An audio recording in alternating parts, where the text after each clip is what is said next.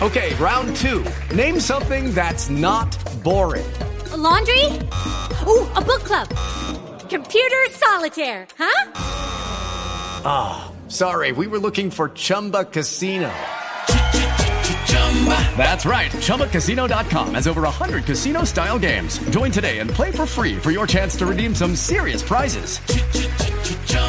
ChumbaCasino.com. No purchase necessary. Void where prohibited by law. 18 plus. Terms and conditions apply. See website for details. Judy was boring. Hello. Then Judy discovered ChumbaCasino.com. It's my little escape. Now Judy's the life of the party. Oh, baby, mama's bringing home the bacon. Whoa, take it easy, Judy. The Chumba life is for everybody. So go to ChumbaCasino.com and play over 100 casino-style games. Join today and play for free for your chance to redeem some serious prizes. ChumbaCasino.com. No purchase necessary. Void where prohibited by law. 18 plus. Terms and conditions apply. See website for details.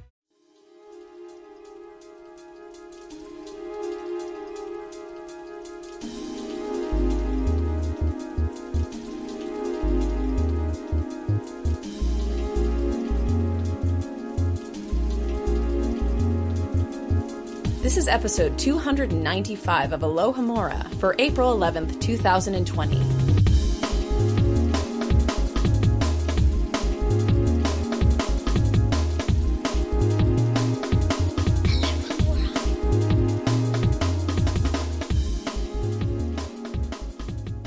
Welcome to another episode of Alohomora, MuggleNet.com's in-depth exploration of the Harry Potter series.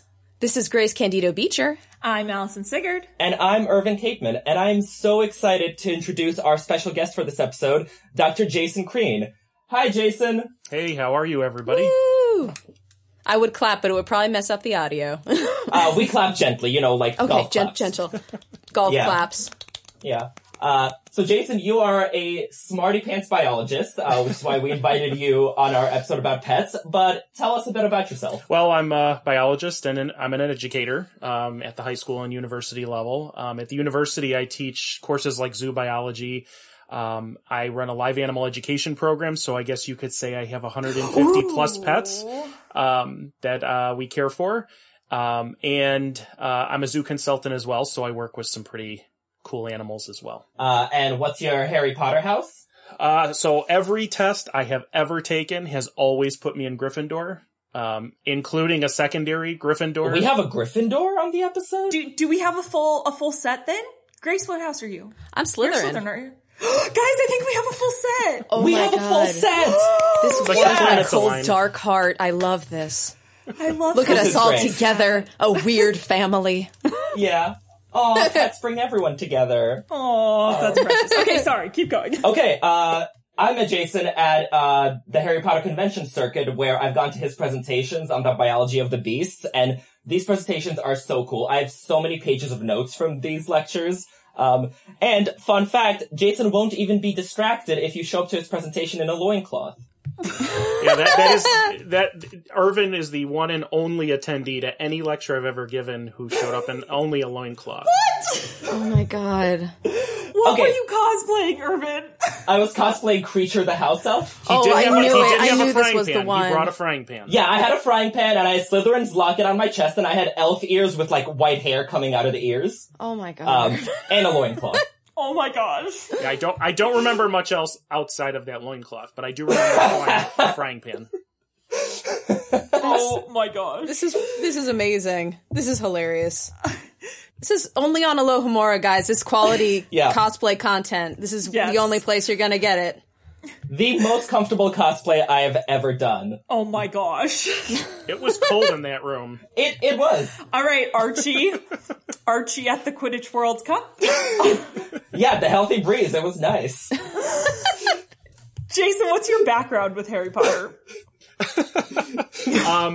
So my godson was the same age, and so we pretty much grew up with Harry Potter, and he left the fandom a bit, and I'm still in it. I'm not ashamed to say I have a Harry Potter room in my house, and I've done the books repeatedly, over and over again, and I know Irvin's not going to like this, but I am a fan of Fantastic Beasts as well, so For obvious reasons. Good. We'll have lots to talk about. Oh, I like Fantastic Beasts as well, but I feel like I probably like it for weird reasons, as per usual. Yeah. Whereas I really like the book. I like the book Joe Rowling put out in 2001. I have it right here. It's an excellent book. Oh no, I'm so afraid of being torn apart because Irvin knows everything. Oh no. It's fine. I'm here for you. I'm terrified. Irvin and I don't agree on anything, so I'm here for you. Yeah, it's just gonna be how it goes. But I mean, and just so you know, like, when I read Harry Potter, I think Joe was a closet biologist. Because the basic rules of biology do hold with many of the things. I know we're not going to talk about trolls or anything here, but like, there's basic evolutionary rules of species divergence that is part of her literature. So, oh my gosh, I don't know if she did this on purpose, but that was the impetus for me creating HarryPotterBiology.com. Oh my god, that is check so it out. Cool. I'm obsessed. It is amazing. So very cool, you guys. That sounds incredible. But don't have a troll as a pet. Nobody wants a troll as a pet. That's so sad. No. I wouldn't. No. I mean, if you could teach them to bathe, though. I don't know. I mean, would that be easier or harder than teaching them ballet? Because people did not succeed at that. No. Ballet is a very difficult task. I don't know.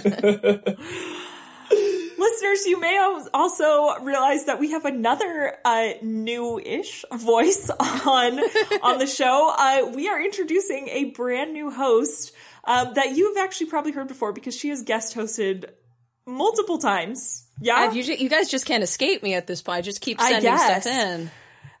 She is our resident Tom Riddle lover, our resident Bellatrix cosplayer, and it's Grace. So welcome back, Grace. Yeah. We're so glad to have you joining us kind of more permanently. Yeah. I guess actually not kind of, but actually permanently. Yeah. And to quote your favorite Grace, it's a lifetime of service or death. Yes. There you go. There's only bad Tom Riddle quotes that I know, so I'm not going to even quote him on this. But on a more serious note, I am actually very honored to be here. Thank you so much for having me. I love this podcast and I love the community around it. And y'all are amazing, so thank you for having me. And we are so happy to have you, and I can finally stop, like, using my phone a friend to call Grace. Be like, Tom Riddle, wait, according to Grace Candido, the expert. Now I can just be like, Grace, you tell him. I know too much about, he takes up too much of my mental space, you guys. I have to have it leak out somewhere, so this is the podcast. Congratulations. Here it is. But thank you for having me. I really do appreciate it. Oh, and I'm so happy to have you. Like, Grace and I are friends from also the convention circuit. We met at Chestnut Hill Conference, where she gave a brilliant presentation on Tom Riddle, and I'm like, we'll be friends. And he gave an incredible presentation on Dumbledore that convinced me to look into his character more, so... Thank you very much. Yeah. I love me some Dumbles. He's weird. Gotta question him. Yeah. We have fun. All right. Now that you know everything about who's going to be talking at you for the next, like, hour and a half. Hour and a half episode, if we're lucky, I guess. We've got a lot of notes. Hour and a half is optimistic, let's be honest. This episode, we're going to be discussing pets in the world of Harry Potter. This topic was suggested by Susie Lynn and Karen. So thanks, listeners. It's a great suggestion. And if you have a suggestion for a future topic, please visit our topic submit page on alohomorapodcast.com. And this episode is sponsored by Danielle Cooper on Patreon. Yay! Claps. Yay! Golf claps, golf claps. Thank you so much, Danielle. Listeners, you can become a sponsor for as little as $1 a month. We've got a lot of really great content coming out, especially right now that we're all in self-isolation. Now that we're trapped. It's true. We're doing a lot of really fun stuff. We're calling it Alo Home Mora because we're all at home. Hey, and a lot of that is getting released to our Patreon sponsors. So go to patreon.com/Alohomora to find out more. And now it's time for our shout out Maxima. And this is for the comments on episode 292, which was our listener takeover episode, where Grace, did such a great job at, kind of leading the discussion there, actually. Oh, thank you. And the comments were as brilliant as the episode itself. So I highly urge you all to go to that comment section. But our shout out Maxima goes to Lisa, who said that, Umbridge is more hated than other villains because she has no positive qualities mentioned about her. Voldemort and Bellatrix have their charisma and their looks, and Harry describes them in flattering terms, and they're powerful. Umbridge is described as looking like a toad and not particularly powerful either. And Lisa then talks about how she respected Umbridge because she called out the fact that Trelawney's a hack and Hagrid's a bad teacher, which, agreed. But she continues, it's just that the description of Umbridge on all levels is negative. Harry finds nothing fascinating there, while he's more fascinated by Voldemort and Bellatrix. Do we think Umbridge would have been this hated had she been described as beautiful? Lisa doesn't think so, and she agrees that she's a more, quote, real evil than Voldemort, but she's not less of a caricature for that. In fact, she's more so, at least to me, because she's very one-dimensional in the books. This is why Lisa doesn't get why people bother hating her. It's like hating one of Cinderella's ugly stepsisters. She also then goes on to talk about how Barty Crouch Jr. is so damn impressive, which, like, there's nothing to discuss because Barty Crouch Jr. is so damn impressive. I know, for real, though. Wasted in the fact that he died so quickly. I know. Well, it's because if he didn't, like, the bad guys would have won. Like, Harry and company could not deal with Barty Crouch Jr. As a nemesis. That's what we need, guys. Real challenge. Bring him back. So then we just all started talking about why Umbridge gets such a bad rap compared to everyone. I made the point that, it's because Umbridge has no redeeming qualities. Voldemort is very charismatic, like most sociopaths are. But I also think it's because many of us relate to facing down in Umbridge, like, you know, in our school careers or whatever. Much more so than we have any experience fighting Dark Lords. And then Blood Charm chimed in to say that, there might be a sexist tinge to how people feel about Umbridge. Like the fact that her clothes are ridiculed when we first see her. And, you know, would she be as unlikable if she were a man, or would people sort of forgive her the way some people, not us, forgive Snape because he's tragic? Ooh, throwing it down. Right? I agree with her like 1,000,000,000% on this. I think that I've got nothing but love for my favorite Toad teacher. She's crazy and I love it. I think you're right, though. I think that it's the element of we've all faced an Umbridge to some degree in our lives, you know? Whereas the kind of mythological kind of evil of someone like Voldemort, like, it's more mythological, right? Like, we don't necessarily see it in our every day-to-day lives, but everyone is going to come across an Umbridge in their life. And so everyone has that personal connection, I think, that makes that, like, how much they despise her so much more personal. Yeah, you know? I feel like exactly. It's almost an unfair comparison because what we're looking at is an actual, like, full-blown psychopath versus someone like Umbridge who literally is just, as far as we see it, sociopathic / just power hungry to a certain extent. Yeah. And I haven't done any full-blown, really like, sadistic, studies on her. Yeah. But yeah. I still think the worst thing she does is that quill. Like, to this day, that quill just, like, blood boiling, like, cannot believe, like, Well, like, so, in high school, we had an assistant principal who was so very Umbridge-like. So I drew up a chart of Umbridge's educational decrees, and my assistant principals either enacted or proposed regulations. The only one missing was the one making herself the principal. We hit up all the others. Dang. Yeah. So wait, he cut your hands? No, because that wasn't an educational decree. And also it was a she. But she didn't look like Umbridge. She was like very tall and statuesque. But yeah. I had we did not like each other. My high school econ teacher was kind of the worst. Yeah. Like, she was just a terrible teacher, but one kid had a lot of guts one day and went and told her to her face, "You kind of remind me of Professor Umbridge." Oh! And she was like, "Who's that?" Like, she had no idea. Oh, no, he didn't. And everyone in the class was just like, "Look at the desk, look at the desk, look at the desk." Don't say Holy that hell. is amazing. Yeah, when I first started teaching, one of my first bosses was Umbridge, and the inside didn't match the outside. She was sickeningly sweet, but people like this are very good at making you feel like you're alone and you're the only one. And so they're very good at dividing and conquering, which obviously the literature here, you know, Joe must have had experience with someone like this, clearly. Yeah. But, you know, just that whole divide and conquer, making you feel like you're the problem and you're alone. That's what makes me irate when I meet, you know, other people like that. Yeah. Could it also be the fact, because I go back to the Umbridge Snape thing, the fact that no one can relate to Umbridge in any way, right? Because, like, with Snape, like, everyone has unrequited crushes or whatever, and then we got the over it, unlike him. But, like, at least we can relate to that part, where, like, you know, we've all been outcast or bullied, or been in love with someone who didn't reciprocate, whereas Umbridge, like, I mean, I really hope none of us share, like, her sadistic impulses, or her, like, need to control every facet of people's lives. So I think that's the, like, no redeeming aspect to her. Yeah, I mean, I feel like there are some characters in the series that we are allowed to spend time with and begin to understand, and in some cases fall in love with, and in some cases just learn to hate more.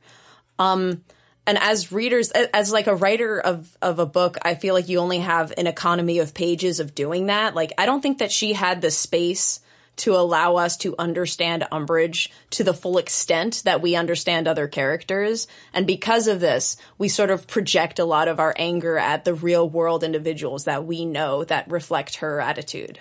But when she gave us more about her... Yeah, but that wasn't part of the books, though. Right, exactly. But that made me even angrier. Like, listening, because nobody likes a hypocrite. Yeah, and that's the other thing, is, like, her hypocrisy. Because, like, she judges other teachers, but she's a horrible teacher. And she's all about blood purity, but she's not a pure blood. So just, like, that part of it just really rankles. It's an interesting character trait that she should feel the need to cut others down for a crime that she herself is guilty of. And I feel like that within itself might warrant further study, because if you are projecting your internalized hatred onto others, that means that, like, there's a serious issue here. And I want to know what that issue is very badly. Well, that's very much a Rowling thing where, like, her big bads are hypocrites. Because, like, Voldemort is the same thing. He's also a half-blood. Yeah. There's a whole lot of stuff with that, guys. But yeah, okay, so, yeah. Thank you, listeners, for your brilliant comments, as always. And I cannot wait to continue the discussion on our Alohomora forums. And now, it's time to move on to our main discussion about pets in the Harry Potter world. So, Allison, I believe you have some words from Joe Rowling on the topic. Yeah, so I thought we should probably start kind of with, distinguishing pets versus anything else animal-wise in the Wizarding world. So this was from, Pottermore. Rest in peace, Pottermore. From J.K. Rowling, that says, familiars, in the strictest sense, do not exist within the world of Harry Potter. Although Hogwarts students are permitted to bring animals to school with them, the cats and rats we see there are, broadly speaking, pets. Ironically, the animal that acts most like a traditional familiar in the entire series is Mrs. Norris, who belongs to the castle's only non-magical inhabitant, Argus Filch. It is true that owls are sent as messengers within the series, but this is in the context of a highly organized postal service, not unlike Muggle Pigeon Post. So, I guess this is an interesting thing because... Lucky Land Casino, asking people, what's the weirdest place you've gotten lucky? Lucky? In line at the deli, I guess? Aha, in my dentist's office. More than once, actually. Do I have to say? Yes, you do. In the car before my kids' PTA meeting. Really? Yes. Excuse me, what's the weirdest place you've gotten lucky? I never win and tell. Well, there you have it. You can get lucky anywhere, playing at LuckyLandSlots.com. Play for free right now. Are you feeling lucky? No purchase necessary. Void where prohibited by law. 18+. Terms and conditions apply. See website for details. With Lucky Land Slots, you can get lucky just about anywhere. Dearly beloved, we are gathered here today to... Has anyone seen the bride and groom? Sorry, we're here. We were getting lucky in the limo and we lost track of time. No, Lucky Land Casino, with cash prizes that add up quicker than a guest registry. In that case, I pronounce you lucky. Play for free at LuckyLandSlots.com. Daily bonuses are waiting. No purchase necessary. Void where prohibited by law. 18+. Terms and conditions apply. See website for details. If you know anything about folklore of witches and magic. This idea of the familiar, or like the witch's animal companion, basically, whether that's a toad or a cat or a bird of some sort, whatever. Think all the Disney villain pets in some ways. God, I love me a Disney villain. Yes. Like all the ravens. They all seem to have ravens. Yeah. Okay. But what about Flotsam and Jetsam, Ursula's eels? Oh my That's God, true. why are all of the villains such fabulous bitches? I love them. One day I cosplayed Flotsam for the Mermaid Parade, and I made 7 little kids cry. As you should. Those things are creepy. Yes, bad, it was okay? terrifying. Anyway, so those don't really exist in the Harry Potter world. We do just have pets. But it is interesting to see, though, how many of these pets seem to have really true deep connections and kind of reflections of their owners, which actually, speaking of Disney, makes me think of that kind of opening scene in 101 Dalmatians where Pongo is watching all the dogs and their owners go by and they all kind of match. Oh my God, that is so true. Yes. Yeah, so we are mostly focusing, when we've got animals, we are mostly talking about pets. But she does have a couple other points about certain kinds of pets that we'll bring up as we go along. Yeah. And so, even though not all the characters follow this, Ron, you're only allowed 3 different types of pets, at Hogwarts, which is cats, owls, and toads, which, I thought was an interesting choice. So, like, it's probably just a practical choice, right? On both the part of, like, the Hogwarts administration and Joe Rowling. Cause, like, dogs require a lot of attention and care, and you gotta, like, take them for walks and stuff. And I think just, like, Joe Rowling and the Hogwarts administration were like, no, we can't be bothered. Like, no dogs. But listen. Okay, we'll get to this later, but owls are even harder to take care of. It's true. Not magical owls, though, but we'll get to that. Sirius Black, at some point was in his Animagus form and, like, walking around acting like he was James Potter's pet dog. Like, we know this happened. Like, they were walking around Hogwarts and everyone was like, James, what's that dog? And he's like, oh yeah, it's my pet dog. Now, do you think they did that in the reverse, where Sirius walked around with a pet stag? No, because that's weird. But like, but I'm just saying, that happened, and McGonagall was like, Potter, you can't have a dog in here. And he's like, but Professor, he's house trained. At which point Sirius promptly pees where he's standing. Most of the time.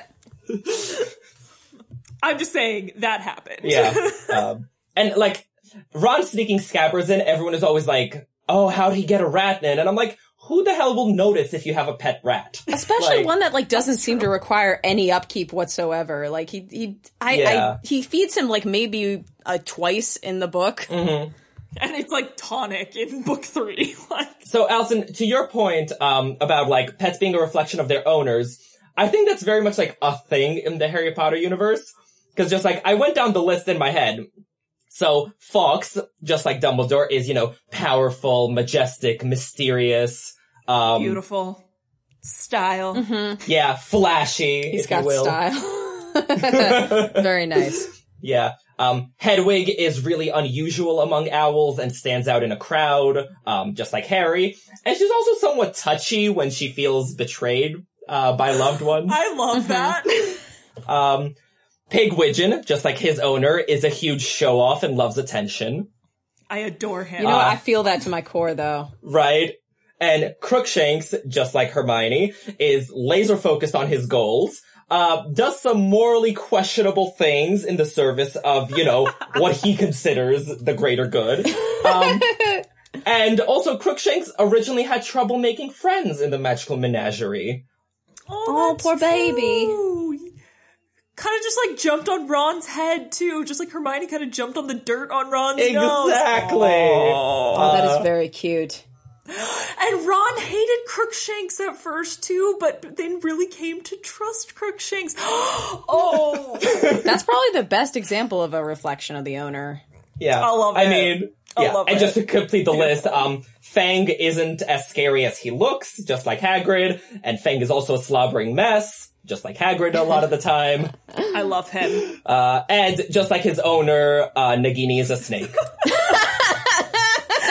I love that that's it. We'll get into this later. I feel like there's something to talk about with Nagini. Jason, is this a thing? Like, is this a thing with animals, Jason, that, like, they often... You know, it's strange because I think certain people, certain personality types tend to gravitate towards breeds that fit their own personality type, if that makes any sense.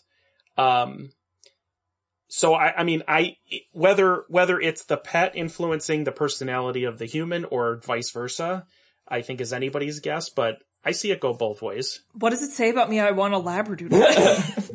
That is so appropriate. I want to know. Well, and we see that with Hermione's choice of Crookshanks, because, like, she takes him because he's an outcast and nobody wants him. And she's like, oh, poor baby, I relate to you, come home with me. And she's also like, and he's gorgeous, look at him. Yeah, and Harry is like, well, he's gorgeous, I guess, if you look past the squashed face. I would also you love Crookshanks because of that squashed face, Irvin. Yeah. You know that. Yeah, yeah. Also, Crookshanks is really fluffy, like Hermione's hair. Oh god, Yeah. that's so And cute. do you think it took 4 years for Ron to realize Crookshanks is a cat? What? Sorry. That took me a second. Oh, that's a good one. Thank you. So yeah, just thought that was an interesting thing to keep in mind, an interesting sort of lens to sort of, keep with us as we go through the pets sort of one by one.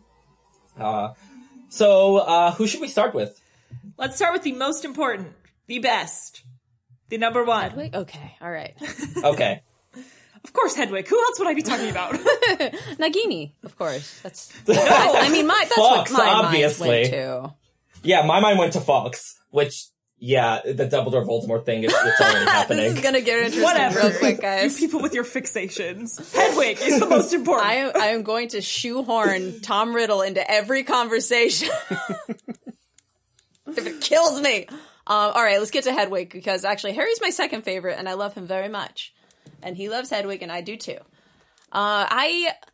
I don't know, looking back at the books, I felt like Hedwig symbolized a lot of, like, childhood and innocence themes that run throughout. And since Harry gets Hedwig right at the beginning of his journey into the magical world, she kind of acts as this, like, introduction to magic and, like, all the excitement and wonder that comes with it. But I feel like her death at the during, like, book 7, it was kind of the idea of, like, the death of innocence. It's like one of the final barriers between him and sort of, not his destiny, but like the weight that's been placed upon him. And I cried like nobody's business. Yeah. Hedwig gets me right in the feels. Bawling. I do like, too, that Hedwig is very much a surprise to Harry.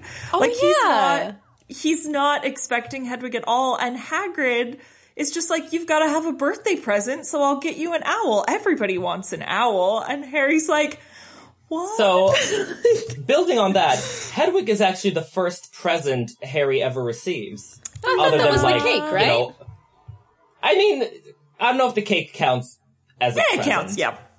Look, Irvin. Okay. It's the first, Irvin, it's the food first always true, counts. Always. Yeah, it's true.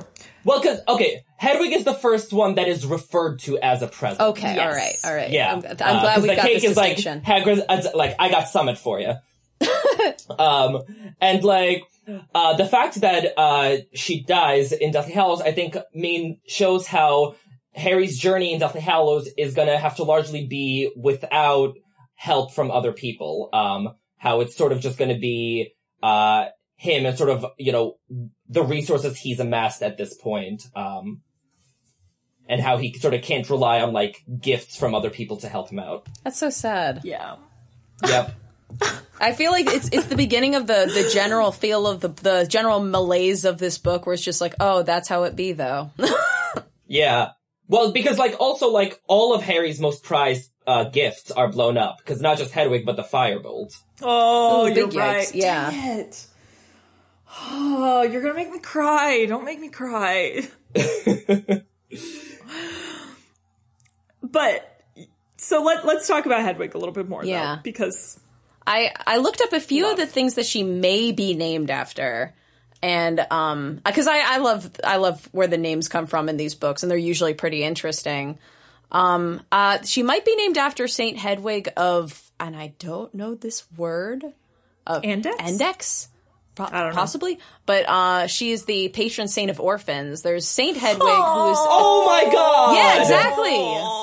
Especially I was not ready for that.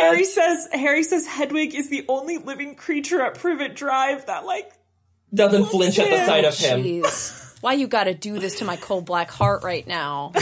Oh my god, Hedwig is too much for me. But there's Saint Hedwig. Queen, officially King of Poland. There's a St. Hedwig's Day. That one's a little bit less relevant. There's also Hedvig, who's a Scandinavian name that means female warrior or battle. And it's poignant seeing as she did die in battle, so. I also like that Harry mentions that he found her name in A History of Magic, which I think is literally the only thing Harry picks up from A History of Magic. Yeah. What a shame, he's just right? I was flipping through a book and I saw this name and I liked it. And so I named my owl that. I love history, and I feel like History of Magic should be one of the best courses. It really should. It's not, but that's fine, I guess. Harry shows, an interest in History of Magic. He reads through the textbook, which, is not a Harry-like behavior. No, it's not. And then as soon as he walks to Professor Binns' class, he's like, nope, History of Magic, never gonna think about it again. You guys! Your language! I'm sorry, I'm gonna watch my fucking language. I love this. Sorry, Patrick. This is my bad behavior is just sort of rubbing off now. Patrick, I'm not sorry. I be who I be. Anyway... I know we'll talk about owls again later, possibly, but in a lot of cultures, owls are bringers of change, and it starts right in the first book when Harry is introduced to Hedwig, and that really signifies this major change in his life. And then every time he brings him something, it results in some kind of change throughout the books. Ooh. So, and even when she dies, that signifies, an even bigger change. So there's just this constant theme of Harry's life changing constantly, that every time Hedwig comes around, there's a change, whether it's good or bad. That is so cool. I never thought of it that way. Yeah. One of the saddest moments, regarding Hedwig is, how Harry shoots the messenger in Order of the Phoenix, where, she shows up with Sirius's reply, and Sirius is like, oh my god, I'm coming to you, cause, the world's ending. This might be Goblet of Fire. It's Goblet of Fire, I'm so sorry. In Goblet of Fire, Harry writes to Sirius, and Sirius responds 2 months later, and he's like, oh my god, your scar's hurting, I'm coming back. And Harry's, so upset, and he, snaps at Hedwig. He's like, I don't have any treats for you. And Hedwig is, so offended, and so am I. Because I'm like, this owl just flew 2 months to bring you a letter from your godfather, and you gonna snap at her? Listen, though, Harry does that all the time. I know, and not cool. You know who else does that, Not just to Hedwig. You know who else does that? Not just to Hedwig, though. There's another character who shows very, very similar Is it traits Tom for Riddle? having a short fuse for bad news, guys. Yup. At least Harry doesn't kill anyone. Speaking of owls, though, actually, J.K. Rowling wrote a really cool piece on owls in the Wizarding World, on Pottermore in 2015. And I just want to hit the highlights of this because it's so cool. So she talks about how the old British superstition that it is unlucky to see owls flying by daylight is readily explained. For when wizards break cover to send messages by day, something dramatic must be afoot in the magical world. Muggles may subsequently experience the unpleasant aftershocks without any idea of their cause. Which I just think is so cool. And then she kind of talks about how they're used, they're the most faithful and reliable and common method of sending messages. And why? Because they operate under the cover of darkness. They have exceptionally well-developed night vision. They are agile, stealthy, and capable of aggression when challenged. And she also talks about that they are kind of specifically almost inclined towards magic, and they've been bred to be able to find anyone who they have a letter for, even without an address, and that magical owls have certain other abilities that other owls don't. And she also says this is kind of like because I didn't know that snowy owls especially were really bad at this. So she talks about so she says, I made a few elementary mistakes when it came to my depiction of Hedwig. Firstly, snowy owls are diurnal, i.e. they fly by day. Secondly, they are virtually mute, so Hedwig's frequent hoots and chirrups of approval and comfort should be taken as signs of her magically enhanced abilities. Oh my god. Thirdly, as countless well-meaning owl lovers and experts keep writing to me in the early days, owls do not eat bacon. Hedwig enjoys a bit of bacon red when she delivers post at breakfast. Because she is taking on the characteristics of her owner. Exactly. So I love how basically Joe was like, With Lucky Land Slots, you can get lucky just about anywhere. Dearly beloved, we are gathered here today to... Has anyone seen the bride and groom? Sorry, we're here. We were getting lucky in the limo and we lost track of time. No, Lucky Land Casino, with cash prizes that add up quicker than a guest registry.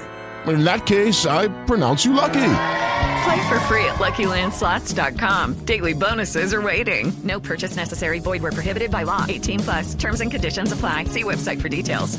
Hello, it is Ryan, and we could all use an extra bright spot in our day, couldn't we? Just to make up for things like sitting in traffic, doing the dishes, counting your steps, all the mundane stuff. That is why I'm such a big fan of Chumba Casino. Chumba Casino has all your favorite social casino-style games that you can play for free anytime, anywhere with daily bonuses. That should brighten your day a little.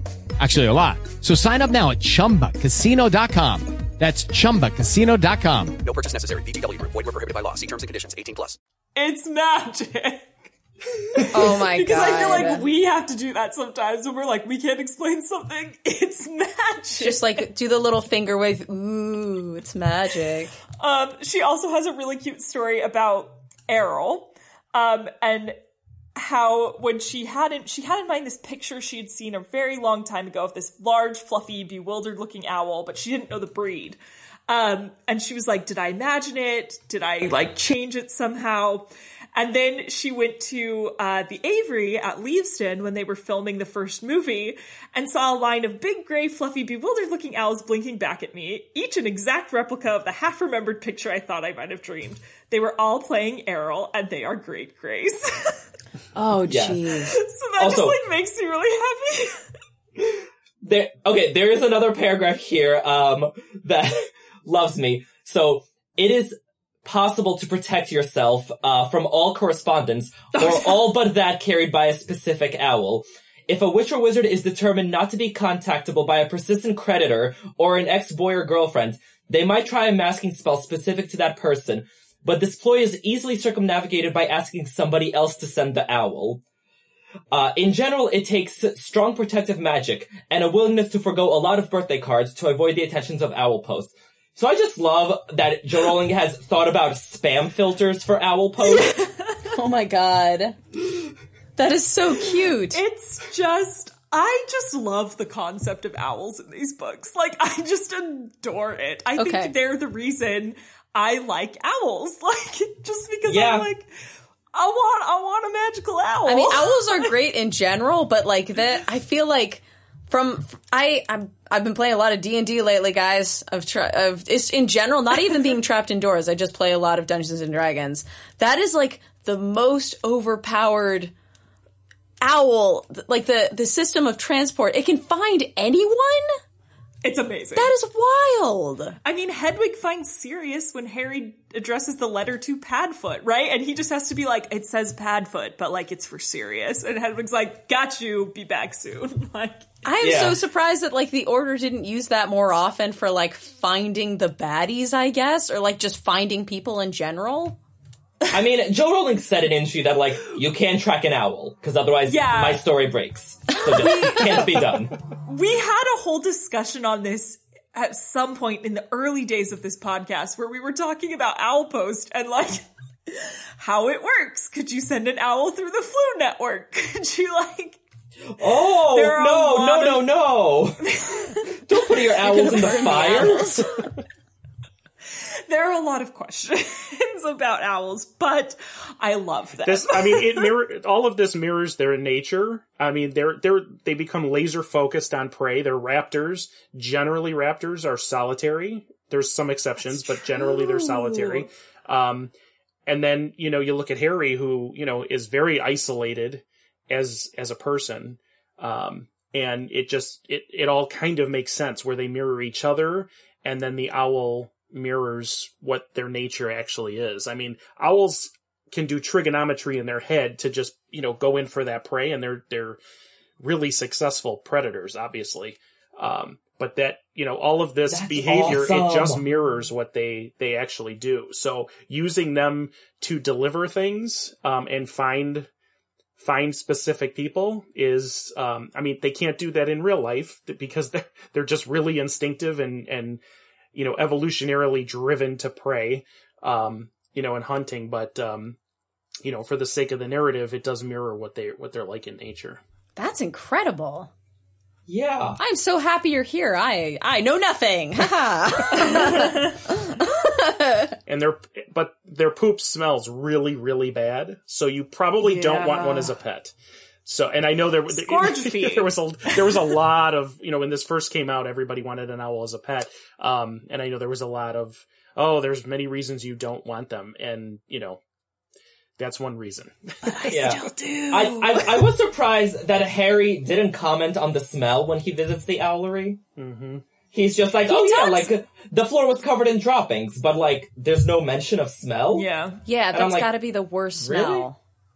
Also, okay, this is kind of a side story, but when I was on my study abroad in England, we went to the Mary Tudor farm, which is Shakespeare's mother's family farm. That's a working kind of museum-esque kind of thing still. Mm-hmm. And they have a birds of prey show that's so flipping cool, guys. It's so cool. And they have several owls, and they let them fly around by the guests. And so this massive owl flew by my head. And first, it was amazing. It was so cool. But also it was slightly scary. So I can't believe no one ever mentioned that these huge strong birds just fly over people's heads, and no one's oh. Yeah, because they're big and fast, and just the whoosh right next to your face, and you're oh.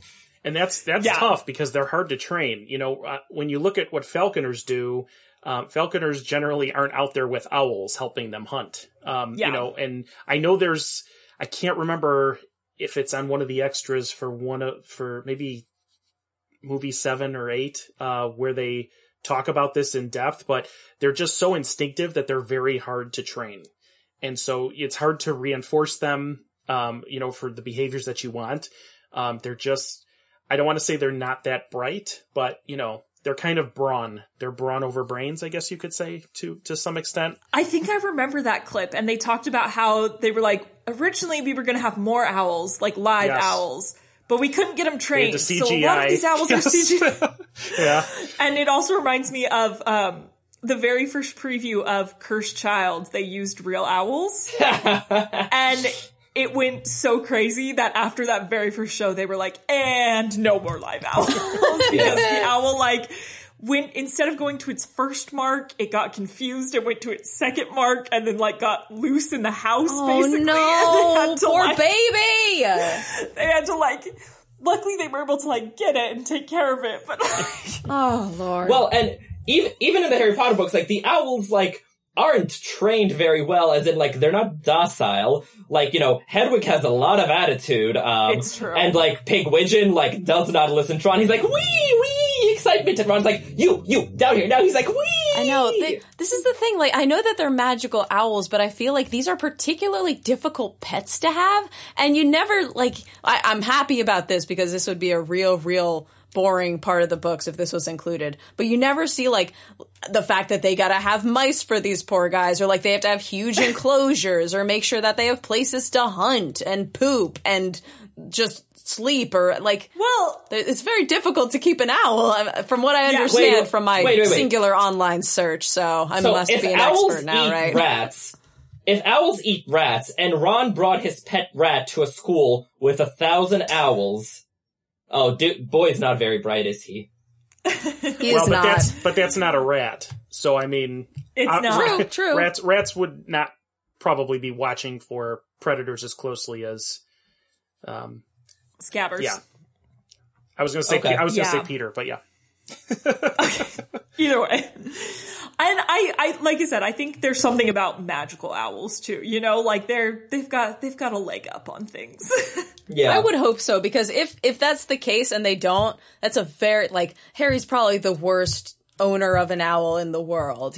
There's no way that this small child is going to carry around enough food for this fully grown snowy owl all the time and be able to give it enough space to fly around. And we know that when they're at Hogwarts, all of the owls kind of live in the owlery. You know, they all kind of live up there, and they're free flowing. You know, they come see their owners when they've got a letter. No, I'm talking about when he's trapped at the Dursleys, though. That's oh yeah, that's different. Yeah, no, he's done. He's done ski. There's no way he can take care of this poor owl. Yeah. Have you guys seen that video though, where someone pushes up the owl's feathers so you can see its legs? And they're super Oh, I did see that. Those are their killers. They're grabbers. I love it so much because the owl is just what are you doing? Anyway. Should we continue with the other owls? Yes. Oh, my only notes for Errol. Poor Errol is just literally let this boy sleep. Could you please stop sending him out? Leave him alone. Well, but they're trying to, because Ron says he's not supposed to be using Errol, because Errol's a flight away from exploding in a puff of dust. I love in the film when he comes to the window and he smacks it. Yeah, I like that too. I feel like he was purposefully. He his personality is this way, or his condition, I guess we could call it. Because he's really kind of symbolizing the Weasley household, secondhand everything and kind of, worn out. Yeah. Yeah. Been in the family forever. I also think it's one of those things where the Weasleys really want a new owl, but it makes no sense financially while they still have one. Mm-hmm. So they're Errol, when Errol finally passes, we'll get a new owl. And Errol's gonna outlive them all. In 40 years, Errol will still be slamming into windows, but he'll still be there. I'm sure Errol is also partially tired because he lives in a house. He's been living in a house with 7 small children at various stages his entire life. And I'm sure there have been times where small boys have not treated him very kindly. Yeah, the Weasley twins definitely experimented on him at some point. Oh my God. Charlie, was examining him all the time. This poor freak. If anything, this conversation has made me feel worse for him. I feel bad for him. Leave him alone. I like to picture Errol and Arthur in some quiet corner of the garden shed, and Arthur's just shit's okay, Errol. We'll just sit here for a while away from everyone. I would certainly hope so. Also, the idea of Percy getting Hermes. And I love, I know that you wrote this down, Allie, but I love the fact that he chose that name too, because that is absolutely 1,000,000,000% Percy. It's so great. Right. God, I wish he would have gone evil. That would have been so great. Hermes sounds so pretentious, but also it's the most obvious name to name an owl, because obviously Hermes is the Greek god of messengers, right? Yeah. And so it's the most obvious name, but also it sounds so pretentious. So of course that's what Percy calls his owl. Lack of creativity and pretension. That is Percy. Totally. I love it. I wish we got more of Hermes. I want to see his personality. I want to see if he's there's almost nothing to read about him, which is a little sad. Alright, but I do have a question about Hermes. How much of Percy's decision to get an owl was based on his fling with Penelope Clearwater? Oh, it must have been so much. Because he didn't want his brother's okay. already made fun of him so much. He's going to have to hide this as much as possible. I feel like it's also a social status kind of thing. I mean, Hagrid says everyone wants an owl, right? All the kids want owls. And I feel like that would make Percy feel important, you know? Like, I have my own owl, and it's this beautiful owl, and his name is Hermes, and like, look at me all official with my own owl. I can send my own mail. Oh, that tracks. Yeah, makes sense. That feels very Percy to me. My notable correspondent. But I think there's definitely something to be said for the fact that he wouldn't want his brothers to know, like, that this is, he would die. Like, they already 100%. Make fun of him so much. Yeah. Well, I just, like, I love the visual of, like, when Ginny finally tells the twins, and, like, one of them looks like Christmas had come early. Yeah. Oh, God. That poor boy. And also the fact that he, like, has a portrait of Penelope and he, like, writes correspondence to her while he has a portrait. It's all, like, so very Victorian. I was gonna say, Percy thinks he's some, like, romantic-esque, like... Yeah, because, like, I've just been watching Downton Abbey, and, like, man. poor William's about so to go to war, and, like, he, like, wants a portrait of Daisy, and I'm like, oh my god, that's exactly Percy. That's very Percy. Except for Percy's not as, like, humble as he is. But anyway, that's a different story. We're going to talk about Downton Abbey later. Whatever. Yes. And then we have the third Weasley owl, which is my fave. It's just a little bundle of energy. I love Pigwidgeon. I actually what my notes on here, I just more so went into the fact that I don't exactly know how the Weasley family takes care of all of their owls, but being that they're, like, all magical, I guess that question is redundant. Yeah. Yeah, I think most owls are pretty, like, for the most part, self-sufficient, right? Yeah. Like, I think, like, they cut, like, who their owner is, they, like, come home to roost, you know, like, that's, like, their Let's hope that their magic makes se. up for the fact that their owners seem to neglect a lot of their necessities. Well, but I think that's part of just what they do, you know, like, they're like, that's how you take care of your owl. You let it go roam free and be itself, you know, like, it's not like... You let it roam free and then forget about it forever. It will return to you eventually, don't worry. I mean, owls have, typically, most owls have territories, and it's based on establishing a territory to basically lay claim to the prey within that territory. So if they're feeding them, there's a reason to come back and, you know, continually come back. Just aside from the magical part of this. They do get treats. Yes. I want to know what those treats are made of, though. It's a little bizarre. Yeah, what are they? They're called owl nuts, yeah, I something think. like so that. Maybe they're like fancy bird seed kind of things. I don't know. Owls are carnivores. I don't understand what they could be putting in them. I don't know. Bits of ground mouse. I don't know. Let's hope it's a lot more carnivorous than seed. Let's hope that they're giving them something. Yeah, I don't know. I couldn't think of anything off the top of my head. No. I think that's funny. They probably have something that they do. Maybe they're feeding them pygmy pups. Jason, no, that's terrible. Oh, but I like Jason's idea.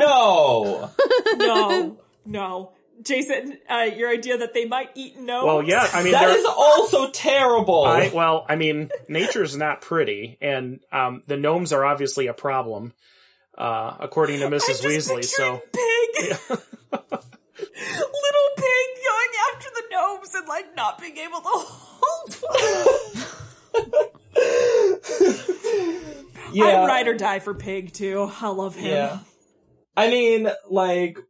I'm looking up gnomes and Fantastic Beasts, and apparently the only thing that, like, actively eats them, like, as preferred prey is a Jarvie. Yeah, Jarvies, I think the literature says, yeah.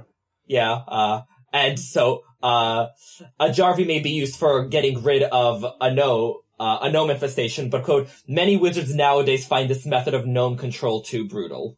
So, hopefully... Yeah, because those things, like, tear them apart. Oh, the poor gnomes. I really like them. I know me too. I should totally know this, but are owls listed in Fantastic Beasts?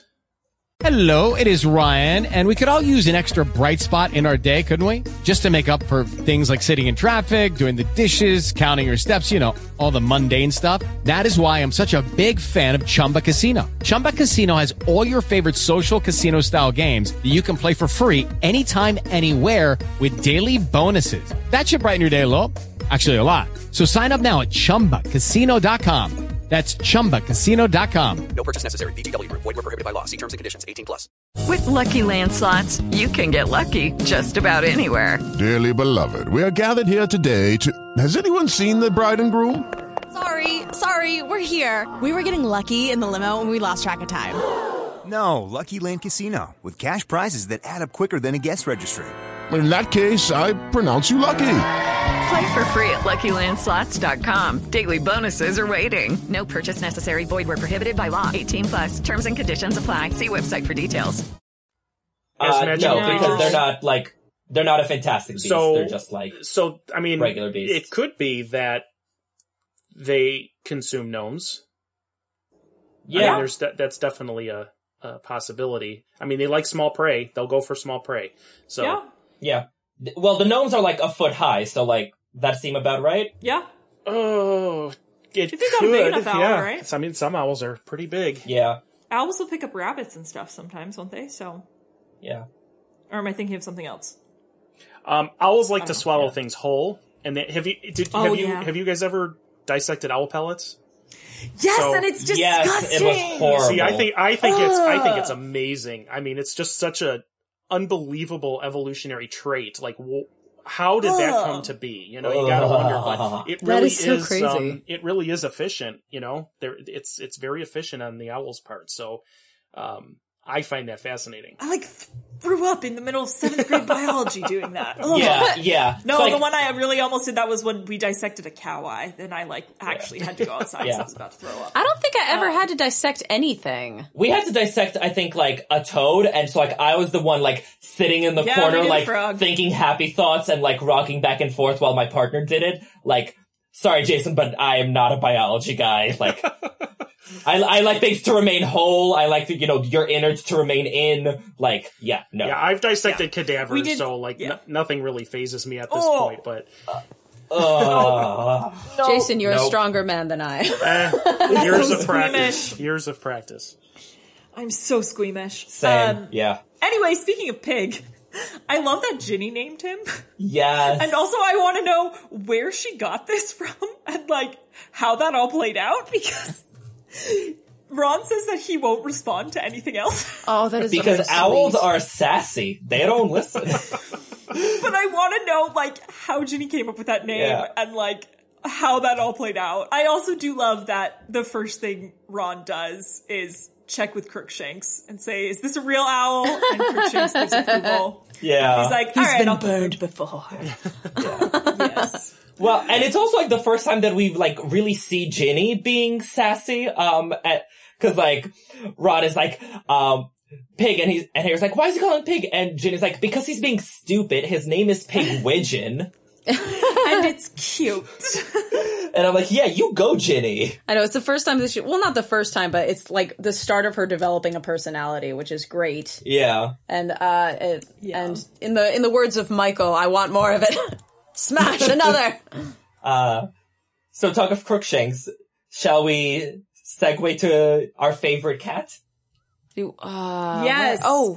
I am not a cat person, but like I also ride and die for Crookshanks. I thought you were talking about Mrs. Norris because she's my favorite cat. Oh no, we're talking about Crookshanks. I do like my Crookshanks, fluffy though. orange ball of delight. Yeah, Crookshanks is the best. So I think this has been confirmed that Crookshanks is part Kneazle. Yep. Yeah? Yeah, for sure. Kneazles are magical kind of semi-cat-like creature. Yeah, from what I read, they look like they're kind of like super cats that they can be quite dangerous if they don't trust who they're around. Yeah. So, but being part cat, part Kneazle, I'm sure that Crookshanks isn't super dangerous. Yeah. But they're very loyal and they're very intelligent.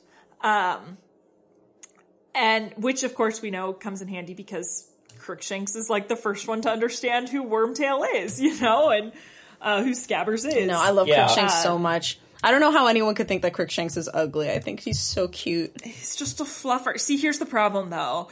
If I actually met Crookshanks, I'd be sneezing and have hives, and it would be I'm like deathly allergic to cats, so like I like theoretical cats in books, just not real life ones. Same here. However, I do need to get the stuffed Crookshanks to complete my Hermione cosplay outfit, because I have like everything else except for Crookshanks. Gotta get that Crookshanks. Gotta get that little fluffer. Hell yeah, then we'll have our cosplay nutter. group. I'll just be Tom Riddle again. Actually, I've got so many cosplays at this point from Harry Potter. I'll be Bellatrix. I look the best in Bellatrix. Yeah.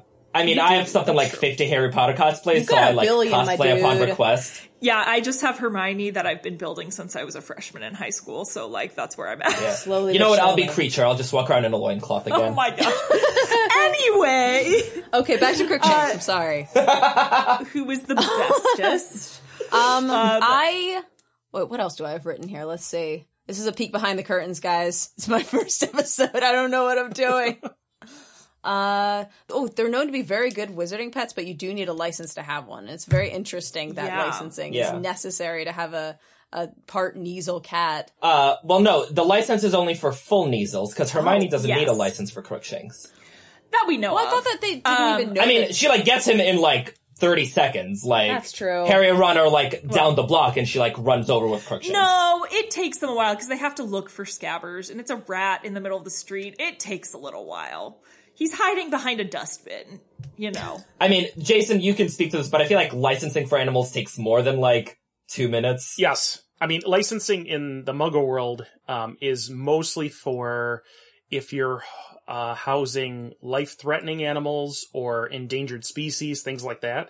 So there's got to be something about Kneasels where the wizarding world feels the necessity to control who has them and who doesn't. But if it's a hybrid, those are often ignored. So it depends. A hybrid is one of those things where if it's a mix of two different species, you don't really know if they fall under the law or not when it comes to licensing. So that could be why. That's so cool. Wait, so give me an example of a hybrid animal that like one of the animals I would have to have a license for, but if it's a hybrid, I wouldn't.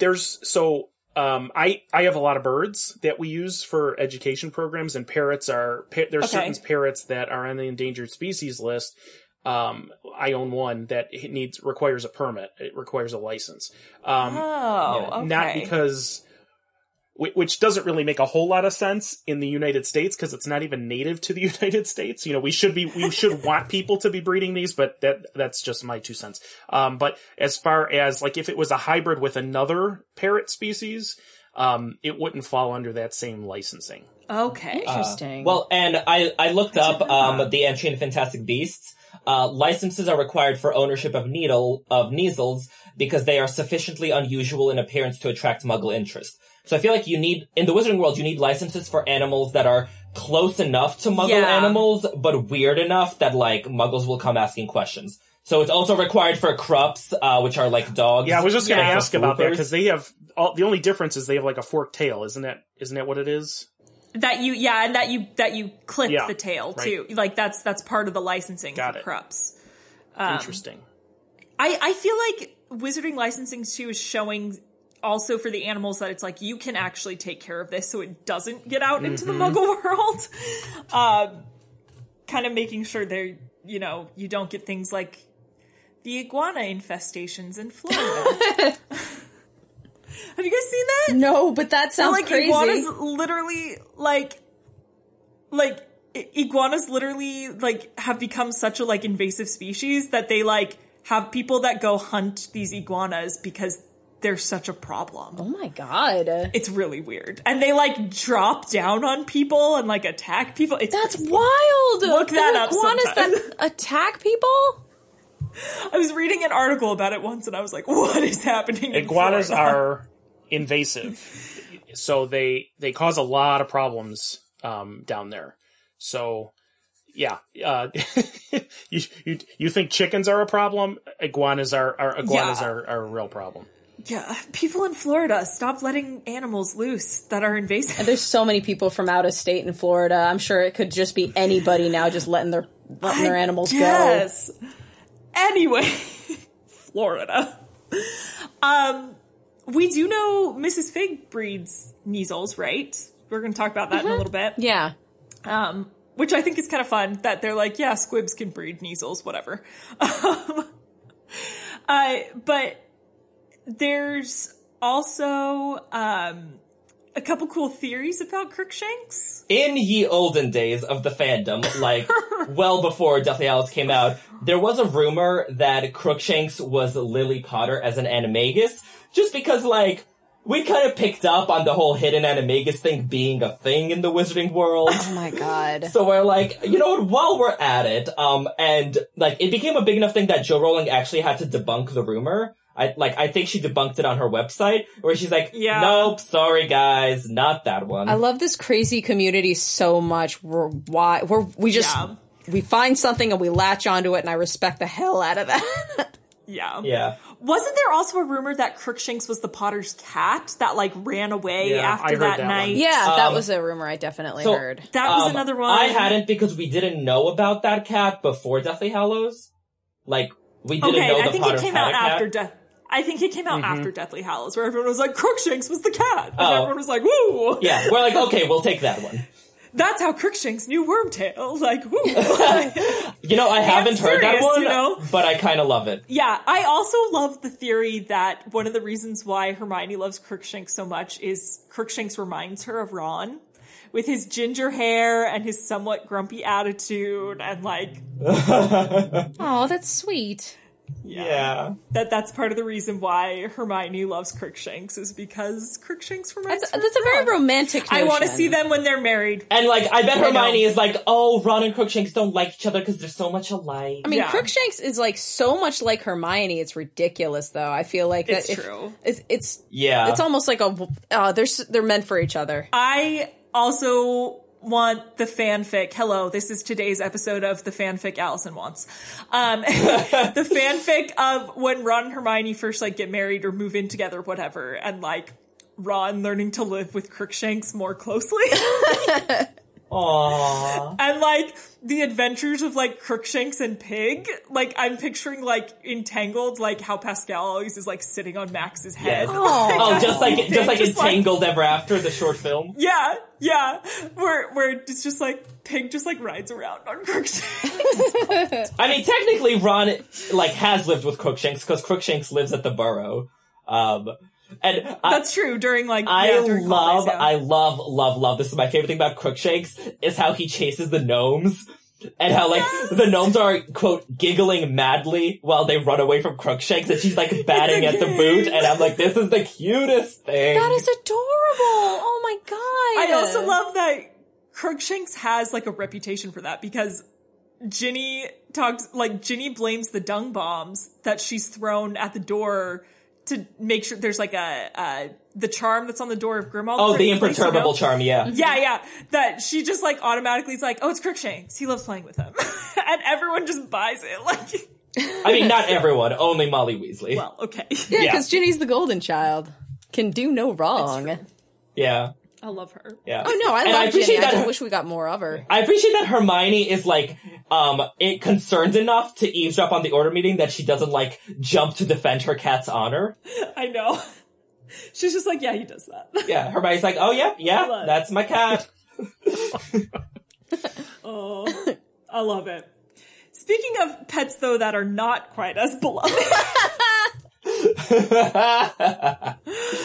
Trevor. Oh, Trevor. I feel like there's more like theory behind Trevor than there's actual content of Trevor in the book. That is probably true. I just kind of have a soft spot for Trevor. I think it's because Snape legitimately tried to poison him once. That I just like, and like, poor Neville. Like, I think I have a soft spot for Neville that extends to Trevor. Yes. I think that's where I land on this. At yesterday's Wizard Rock online festival, Flitwick and the Charmers sang a song from Trevor's point of view about the greasy dark-haired man he's afraid of, and I had so many feelings. Oh no! Poor baby! That makes me hurt. Anyway, and I think Rowling said once, she was like, we don't see Trevor in the later books because, you know, eventually he and Neville just kind of parted ways. Oh. They're happier on their own. Big yikes on that. I do not agree. Trevor stays forever, guys. But speaking of toads, other things J.K. Rowling has said about toads. She wrote a whole post on toads, guys. That is so random. It's great. So she said, the toad has a long association with witchcraft and was often believed to be a familiar. It occupies a special place in old folk cures, particularly, perhaps on the homeopathic principle of curing like with like, in the curing of warts. In the Dark Ages, a British toad could think itself lucky if it died of natural causes, because it was in constant danger of being boiled, powdered, skinned, or tied around a sick human's neck in a bag. Centuries ago, in bloodthirstier times, when young witches and wizards were expected to personally pop out the newt eyes they were using in potions, they routinely brought boxes of toads to school for use in potions and in other charms, which, That got dark. Nah. That got real dark. That's interesting as hell, though. That is really cool. I mean, maybe that's just the weird thing, because I've actually given some thought to the fact that, what if there are witches and wizards out there that, only do vegan magic, technically, so they don't use, any sort of animal byproducts, because technically that's a sacrifice of an animal that's kind of at least somewhat against its will. I wonder if there's, synthetic newt eyes. Maybe? I mean... But I don't know. I like to think that the newts all die of natural causes and then we take their eyes. Yeah.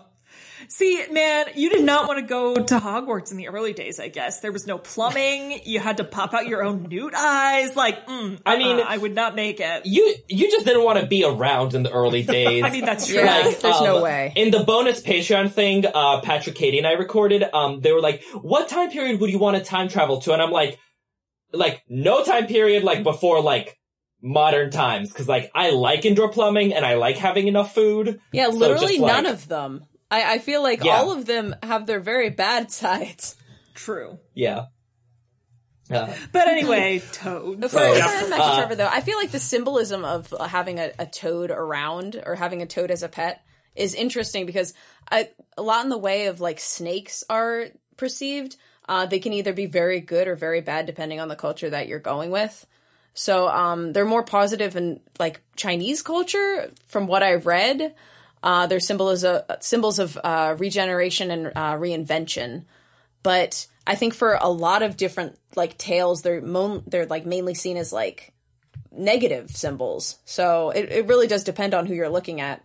Well, and they're amphibians, which literally translates to both lives, because they start, as tadpoles in the water and then they emerge into a toad or frog.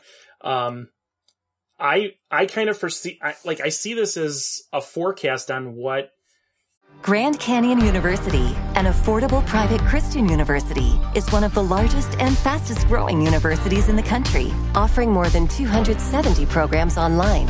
In addition to federal grants and aid, GCU's online students received nearly $130 million in institutional scholarships in 2022.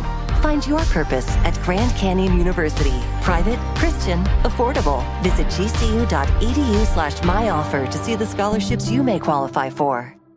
Neville is capable of, or what he will become, because obviously he flourished into something that was amazing. And so that metamorphosis that he went through is similar to what, Trevor went through. I guess kind of Trevor isn't what he seems. When you first get it, it's just a dumpy toad, right? But how they start their lives and then how they transform is pretty amazing. Wildly different. Yeah. That's Jason, so cool. I've never heard that parallel to Neville being a tadpole, and how have I never heard that before? And that's brilliant, That's so and I good. love this so much. That's beautiful. It's beautiful. Oh my Also, God. you have a note here that they're a symbol for fertility, and my first thought was, I can see Neville and Hannah having a really big family. Yeah. Be like, Neville is also a symbol for fertility once he long bottoms. They lay a lot of eggs. They have a lot of babies. I see them having a real big family. I can see that. Yeah, I mean, I feel like Neville could be a very good father. All their little kids running around the Hogwarts grounds because Hannah's He's been through so much shit at this know. point. He can give any advice. I know. Lots of garden space. Oh, Oh. Hannah and Neville, I just see having the most beautiful family. Anyway. You bring up all of these like super wholesome ideas for like other stories that we could hear. I feel like the ideas that I always bring up are just so weird and crazy. This is why we need you, though, because I always want the happy ending. Yeah.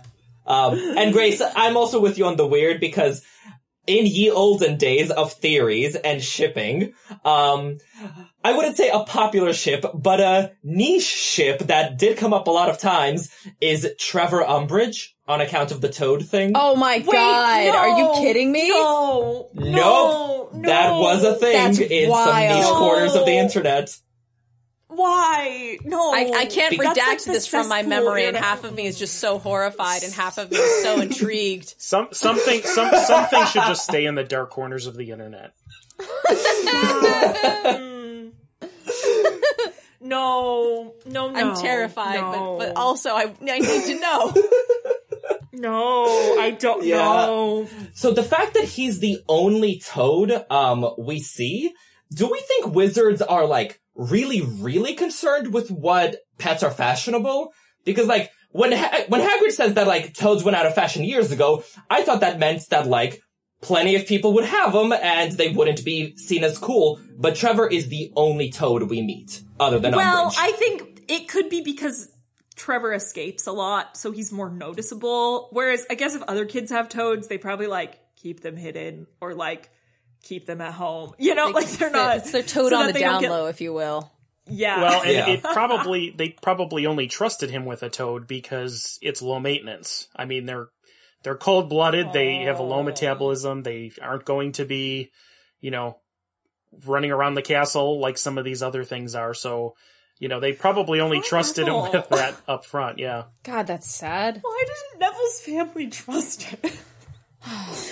That symbolism of metamorphosis is beautiful. So just latch onto that. It is. Yeah. It is. Yes, okay. yeah, we're That's gonna what I'm stick with holding that. on to. All right. I'm holding on to that and Hannah and Neville's beautiful family. Okay. All right, we're good. Okay, good. Okay, now we can move on to Fox. Because, yes! Another beautiful. It is time for phoenixes and beautiful, magnificent pets. Yay. Can I just say I'm laughing at the fact that you said Grimes of Grindelwald? I'm very bad at thinking up names myself, but I will make fun of names at any chance I get. I think Voldemort's a stupid name. So Tom, I'm sticking it to you right now. But yes, like, you could go ahead and make fun of all of my favorite characters and their names because most likely their names are very dumb. And I feel like Crimes of Grindelwald, I've got nothing but respect for everyone who put their heads together and came up with this name. But also, I will take every opportunity to make fun of this name. This will happen. Yes. It'll be Grimes of Grindelwald and Crimes of Crundlecross and like... It's just also, too easy. He don't commit any crimes. He commits like a singular crime, which is breaking out of prison. He has a baby killed! Yeah, but he doesn't do that. He has people for that. He also like murders all of his guards. It's like, let's not forget. Crimes of Grindelwald and his underlings. Anyway. We're not getting into that. Yeah, I wrote it down wrong on the sheets, guys. That's the joke that I'm making. I was basically just saying the last scene in, spoiler alert, last scene in Crimes of Grindelwald, and I wrote it down as Grimes of Grindelwald. I don't know what's going on with Fox and the Phoenix and what's happening there. It's just very confusing. Here's my question, though. Is that Phoenix actually Fox? I do not know. I don't know anything anymore about this series. Why am I here? Yeah, I'm gonna say no because Fox deserves better. I have an inclination that it's not Fox either, that it's a different Phoenix, and that Fox is gonna show up later. That it's a different Phoenix that's somehow there because of whatever the heck is going on with Credence and yeah. I mean, I don't know what game they're playing here. I feel like it's interesting and I'm in for the ride, but like it doesn't make any sense. But that's okay. Yeah, it's why I'm withholding final judgment of that movie until I have the whole series, so that I can be like, oh yeah, I can understand that. Like, I could definitely jive with that. Yeah. Whereas I have issued final judgment, and it is what the Fox. There's just title. Yeah, actually, I think that is our title. Okay, I'm putting it in the thing now. What the fox? Well, because like I thought it was such an effective way of building up Dumbledore's character to have him have a pet phoenix, because like phoenixes are so like majestic and cool and otherworldly, and yet Dumbledore is majestic and cool and otherworldly enough to have a pet phoenix and to have a phoenix Patronus, and I was like, yo. Yeah. And also, like, that shows just how lonely Dumbledore is, because his spiritual guardian is his pet. Yeah. Like, Joe Rowling really builds up, sort of like, just on the page and mostly off it, how lonely Dumbledore is, like, with the fact that he doesn't really have equals, among him. Like, I think Joe Rowling said McGonagall was a very worthy second, but like, Dumbledore doesn't really have any peers. And so that's why, like, you know, it's just him and Fawkes. Well, I mean, the point, I feel like the tragedy of his character is that, like, it's not necessarily that he even needed equals, he just needed to be willing to open up to people who he trusted around him. And because that never happens, he essentially ends up dying with all of his secrets and never able to really explain himself to the people that he, I assume, cared about most.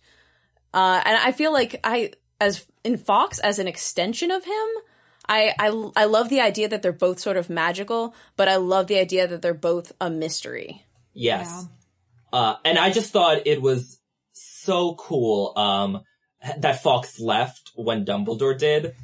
Yeah. Because it's very artful, I will give it that. Yeah. Well, so it's one of those things where I feel like Jo Rowling isn't, quite as good at the, like, big, majestic, unexplainable magic as she is about, like, the mundane stuff. 'Cause, like, I mean, my thing is always, like, the sword in the lake, where she's like, it has to be taken under, like, circumstance or bravery. I'm just like, no, like, melt the ice, heat up the water, yank the sword, and screw the bravery. Like, you are such a Ravenclaw. I am such a Ravenclaw. I mean, that makes much more sense. Let's be pragmatic about it. But also, it's because this series is less high fantasy and more magical realism, which means there's less of the, like, Lord of the Rings-esque. Right, exactly. But high stuff. Yeah, but I feel like Fawkes leaving with Dumbledore is one of the ones where she did it really, really well. Because, like, it doesn't make, like, a logistical, like, A, B, and C sense,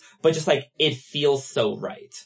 It's such beautiful writing, too, because in that whole chapter, we keep getting hints of, like, they could hear Fawkes singing on the grounds, and then, like, at the end of that chapter, it's just, like, Fawkes is gone. And just, like, the writing with that is just, like, And the chapter title, A Phoenix Lament. Mm-hmm. I mean. I know. But Jason, is there a Phoenix equivalent that we can kind of look at for Fawkes? Like within the actual world? Oh gosh.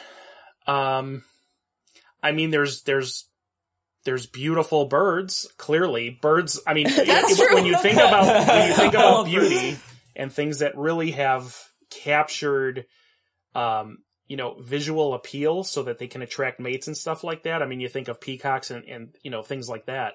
But the whole, regeneration and burning and things like that, that's a stretch. I don't know. Yeah.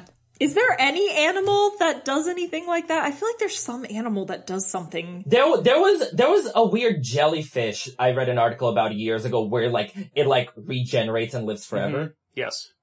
Yeah, that's wild.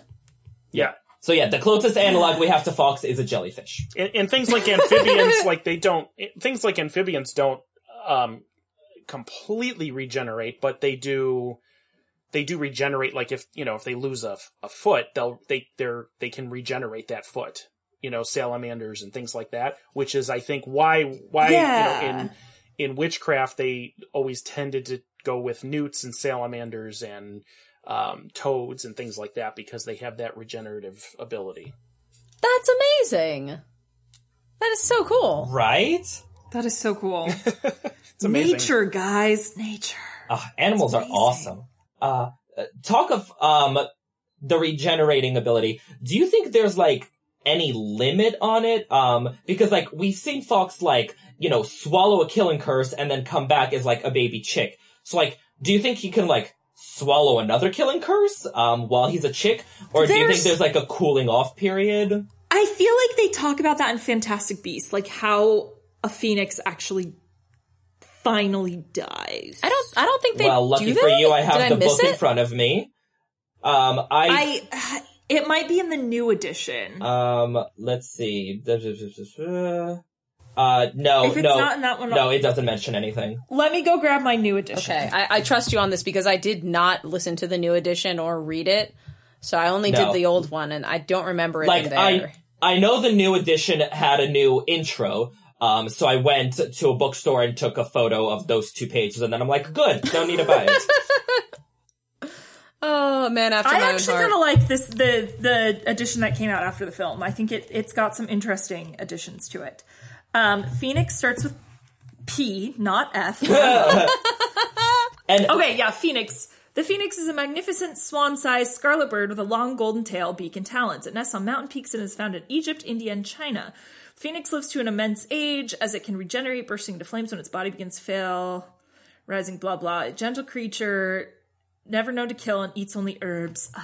Phoenix, sorry. Oh, that's cute. So it's like the hipster Phoenix song is of birds. magical. Yeah. Yes. Oh, yeah, it doesn't say when so, they like, finally die. I have the same passage in the 2001 edition. Yeah. And I also love that the Phoenix gains a 4-star rating, not because it is aggressive, but because very few wizards have ever succeeded in domesticating it. So, snaps for Dumbledore. Yeah, good on you, Dumbles. Like that's hella cool. Yeah, I love the idea of having Fox as a pet. I also, like, there's so many unexplained connections, like the Twin Wand Core and why that's important from it being from Fox. Can we talk about, like, how that happened? Yeah. Like, was Ollivander just like, hey, Dumbledore, you've got a phoenix, you got any loose feathers? And Dumbledore's like, yeah, sure, here's my collection. I mean, I think so, because phoenixes are so rare, and they make very good wand cores. So I think Ollivander would totally be like, hey, Dumbledore, if your phoenix ever sheds, can you, like, toss them my way? I got this is the story that I want. If Grace was to start choosing, and I've got a billion ideas, but, like, I want at least, like, a story of the, like, how that panned out, because I feel like it has something to do with whatever's going on with Grimes of Grindelwald and and everything that was happening in the past. I mean, there might be a connection. I feel like there's something weird going on, guys. I feel like something might have happened that, like, either inspired Dumbledore to donate 2 feathers, like, particularly 2 feathers, or Ollivander to go looking for them. But you think there's a prophecy or anything? Timeline-wise, right, Voldemort would be getting his wand in the late 30s, like 1937-ish? He was born 1926. When he goes to Hogwarts? So 1937. He'd be 11. Yeah, that's right. Yeah. So, like, that is well before the Dumbledore-Grindelwald duel and all that. Yeah, the duel happens when he's, I believe, like 16 or 17. The year Tom Riddle graduates Hogwarts is the year the duel happens. Ooh, I'm so excited. Oh, dang! Yeah. Now, that said, Fantastic Beasts has no regard for the canon timeline or anything. No, it really doesn't. Like, not so much grains of salt as just, like, the whole salt shaker sprinkled all over the film. A whole chunk of salt, if you will. Just the entire thing. It's a salt lick. Yeah. Okay, I've spent too much time on this. I'm sorry. I feel like the artful singing of Fawkes going away after Dumbledore's burial is, like, it really fits thematically with what's happening, but from, like, from the standpoint of the books, it doesn't explain anything. Why did this happen? Those are all of my question marks on the notes. Why? Like, I don't understand why this had to happen. I feel like, though, Fawkes is kind of established as, like, a stand-in for Dumbledore at a lot of different points. Like, he can be places when Dumbledore cannot. Yeah. And he is inspiring when Dumbledore cannot, in a different way. And so I feel like it's that final thematic goodbye, that, like, Harry doesn't have Dumbledore, and he doesn't have Dumbledore's stand-in either. Well, also, Fawkes is very deeply connected with Dumbledore, but hasn't developed a connection to other people. So I think, like, from a, not like thematic, but from a logical standpoint, it makes sense for him to fly off because he doesn't feel a connection to anyone else there. Because the only time we see Fawkes responding to other people is when they express loyalty to Dumbledore. Yeah. I think that Fawkes literally just when Harry tells Dumbledore, I'm Dumbledore's man through and through, that's what I told the minister, Fawkes lets out a cry, because he recognizes and appreciates loyalty to Dumbledore. And in the chamber. Yeah. Absolutely. And I definitely buy that, but it also means that, like, Fawkes really does not care for anyone else. Yeah, which I believe. But, it tracks. Like, Fawkes is allowed to have his own opinions. Yeah. I forgot whether or not Fawkes was a girl or a boy. Also, just, like, I feel like part of, like, if Fawkes didn't have a connection to anyone else, like, going off to live the remainder of his life alone, like, he's lost his person, and now he's just gonna go live on a mountain Or he alone just goes somewhere. to party. We don't know. We never see him again. Yeah. I think he goes to hang out with Sparky, like the Phoenix mascot of one of those Quidditch teams in Quidditch Through the Ages. That's great. He's like, hey, Sparky, I'll take your place. You can have a vacation. Yeah. Like, Sparky, do you need an understudy? Like, I'm good. I got a lot of time on my hands. My human just died. I don't know what I'm going to do with my life, so... That actually feels like a very Dumbledore thing, that, like, Dumbledore would be like, yeah, do that, Fawkes. Oh, that's great. I love it. Yeah. Okay, Fawkes so is yeah, beautiful. Fawkes. I love Fawkes. I'm angry that someone brought up this next Oh, one. Binky? So, I will not talk about this. Binky, rip, guys. Frickin' rip. Yeah, I think, if anyone... guys, I think we need to talk about the fact that in the Harry Potter universe, rabbits exist only to die. And I am very upset that you brought that fact up. Because I am offended. The only personally. 2 rabbits we know of is Billy Stubbs' rabbit, which, quote, hanged itself, the work of Tom Riddle in the orphanage. Yeah, definitely. It hanged itself. Nothing to do with Tom. It's fine. Don't think about it. It's fine. Right, yeah. A rabbit's okay. hanging from the rafters. Definitely not Tom Riddle's Definitely work. not any sort of magical intent there. It's okay. Yeah. So, that's one of the rabbits we meet in the series, and the other one is Binky the rabbit, Lavender's beloved pet, who also dies. So, what does Jo Rowling have against rabbits? Why does she hate rabbits? We want to know. Okay, I think what's actually happening here is rabbits are often seen as a very innocent and a very kind of fragile, because they are fragile in some ways. Did you know if a rabbit kicks its legs hard enough, it can break its own spine? Oh my God. That's why you have to be careful with them. These poor babies! Well, their back legs. I should explain. I really love rabbits. I have since I was a kid. I've had 3 in my life, and I love them dearly. They are all gone now, sadly, which is why I am personally offended that we are bringing up dead rabbits. I'm sorry, Allison. I'm sorry, okay. Allison. The sacrifice is necessary. I know. Well, especially because 2 of them passed when I was in college, and my poor dad had to call me and tell me that they were gone. It was very sad. Anyway, and one of them, I am pretty sure it was out of loneliness because he missed his sister, who he had lived with his entire life. Anyway. I'm sorry. Yeah, so anyway, it's okay. We could just talk about how Tom Riddle's shitty if you want. Do you want to do that instead? Is that better? Yeah. We can in a minute. But rabbits are very fragile. Like, they have very fragile bones, and, like, you have to be careful with them. And like I said, if they kick too hard and, like, at the wrong angle, they can break their own spines. But they are actually pretty hardy creatures in some ways. Like, one of my rabbits was super territorial, and, like, if you would pet her brother, she would, like, jump at you a little bit unless she, like, knew who you were. Oh, baby. She would literally, like, jump at you, like, with, like, her claws out, because she'd be like, no, like, don't touch my stuff. Yeah, she was darling. But I think they very much kind of stand for that, like, they look sweet and innocent, and, like, it's almost more of a tragedy when something horrible happens to them. So, like, in the case of, like, Billy Stubbs, I feel like it is very much showing just how cruel Tom Riddle is at that point, where he would take this innocent, fluffy, doesn't harm anyone creature and do something so horrific to it. Yeah, I mean, I don't want to make this about a Tom Riddle discussion, but I have thoughts on Billy Stubbs and his rabbit. What are your thoughts on Billy Stubbs and his rabbit? Because I have to hear this. I mean, violence is typically a learned trait. I feel like if you're going to react violently to someone, you have to at first be shown that violence provides results. So if Tom Riddle felt threatened by Billy Stubbs in some way, he would want to show that he has superiority in some show of power. He needs Billy Stubbs to know that like he cannot be messed with. So he needs to keep his distance, like all of the other children do. So taking it out on the rabbit isn't necessarily the best thing to do, but it also isn't attacking Billy Stubbs. So how much of that is sort of Voldemort's behavior, where to get people to do what he wants, he attacks the people, or in this case, rabbits, the person loves? Isn't this the same as like the Malfoys and playing them against each other?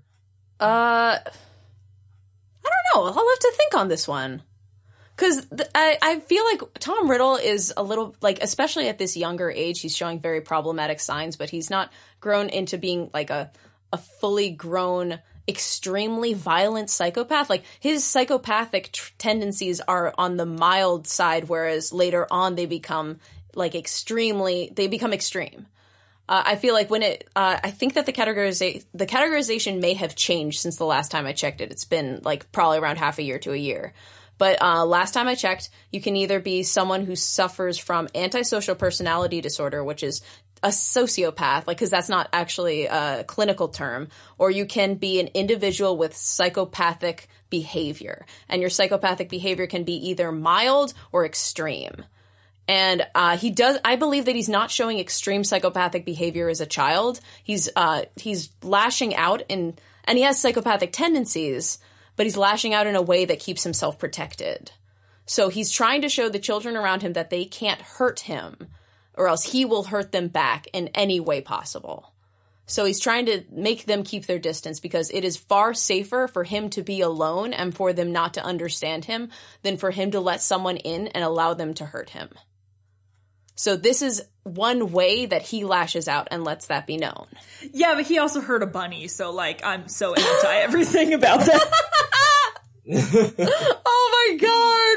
No, you're right. This is not good behavior. This is problematic behavior that needs to be attended to, Dumbledore. But, there's a host of ways that situation could have been tackled that it wasn't. So, hindsight's 20/20. Yes, but foresight could be 20/20 if you're Trelawney, who predicts poor Binky's death. Oh yeah! Wait, I'm sorry. Thank you for bringing this back. This is one of my favorite That was a Hermione sexy scenes transition, and I'm very proud of it. That I will give you that transition. Thank you. Well done.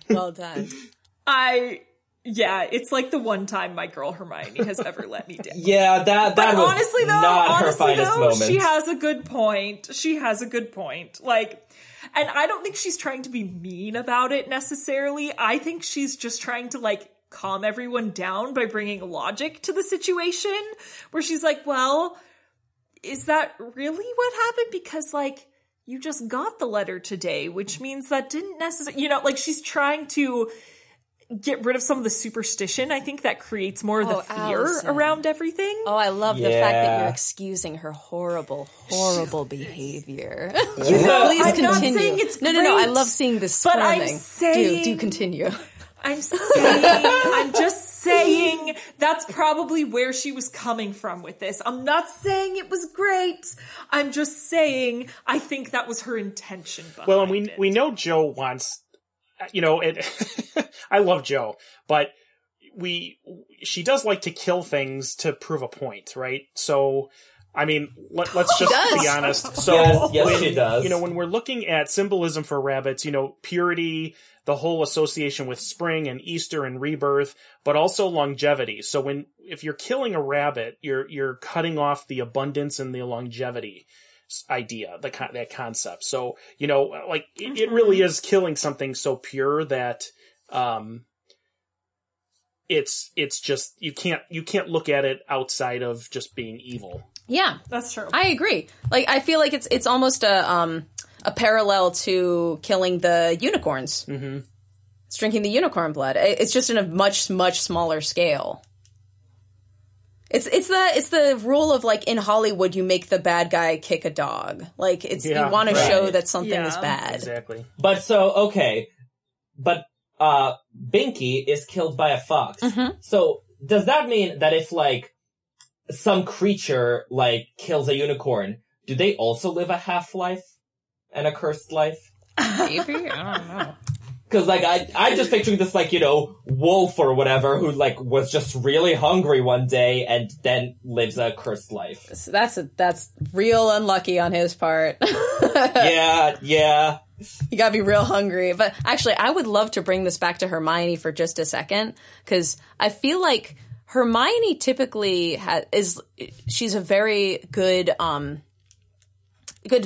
way to judge a situation. She usually is extremely pragmatic. But this is one of the first scenes where you see her, where her pragmatism is actually getting in the way of her understanding a situation, because she's questioning someone's belief system. And in doing so, she's unwittingly making an ass out of herself. Mm-hmm. Oh, yeah. It's the one time she let me down. The one time. I mean, I actually was very interested to read through even just that small segment of it, because I feel like when it comes to Hermione, a lot of the parts of her are kind of, not beautified, but I feel like she's put into a very good light most of the time. And to see her do questionable things makes her so much more interesting to me, because I am completely on Lavender's side on this. I feel like Lavender has, like, every right to be upset and very, very, like, feel wronged in this situation. But to see Hermione conduct herself in a way that I would consider to be, like, very bad is very cool to me. Very interesting. Well, and Hermione's trying to be the realist. And, I keep in the times we're living in right now, I keep seeing I'm pulled in two different directions where, a scientist can be very flippant and say, the coronavirus is killing 1% of people in this country. It's real easy to say that. However, the other side of it is those are people, right? So when Hermione's trying to voice these things, and pragmatic is the perfect word for it. I'm glad you used that word.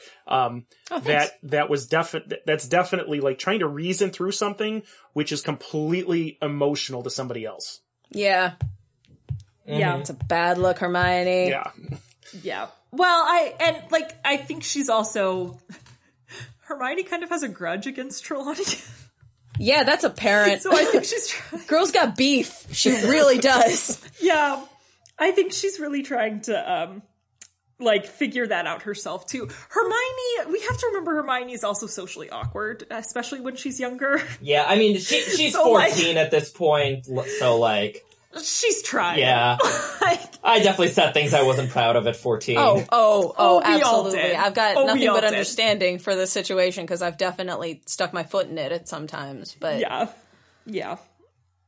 But moving onward, past the dead bunnies now. Yes. Okay. We will leave our dead bunnies in the past and move right along. Move on to something that actually eats bunnies. Yay! My girl, she's here. Sorry. Oh, let's call it Nagini. Ow! I liked that. Ow! I'm gonna go cry. I'm so happy. Well done, Jason. Oh, Nagini is so good. Nagini! All right, just from a precursory search on how to take care of larger snakes, we're talking about Nagini, if it wasn't clear enough from that intro. They need large enclosures with controlled climates and controlled moisture levels so that a snake can shed its skin at any time that it needs to. And I would love to put forth that I think that my boy Voldy definitely has this down. I think that he would give Nagini whatever enclosure that she needed. He would feed her whatever she needed, whatever live humans she needed to eat. He's got that covered. Oh. He understands her on a spiritual level. They can talk together. Look, I think out of all the people we've listed here, I think that definitely Voldemort is the best pet owner. Wait, sorry, slight digression from Nagini, but the controlled climates and moisture levels, is that why the Chamber of Secrets is so, like, dank and damp? Is to, like, make the basilisk comfortable? Maybe? Oh. That could be it. I mean, that's a lot of skin to shed. It's got to be pretty moist in and there. it does shed a lot of skin because we see like the shedded snake skin in the chamber. We do. Creepy. Yeah. I don't like snakes. Actually, I learned to love them so much more now that I'm so interested in them. Yeah, no, I have a very Indiana Jones. Snakes. I hate I quote snakes. that scene so that much. First scene in Raiders where he tries to jump out of the plane basically because of the snake. Like, yeah, same. Like, I would not go on the Indiana Jones ride at Disneyland, which by the way, now it's one of my favorite rides, but I wouldn't for a very long time because someone told me a snake like jumped out in front of you and I was like, we're not about that life. Like, we don't do that. See, I'm fine with snakes. I can't do spiders, which also don't like those. An employee at the Wizarding World really found that out to his chagrin the hard way. Oh my gosh. Way back, that reminds me of a story. Way back when we were there for MuggleNet Live 2017, and we were introducing Katie and Beth as hosts. We went around and we did a little thing around Diagon Alley, and we were in Nocturne Alley.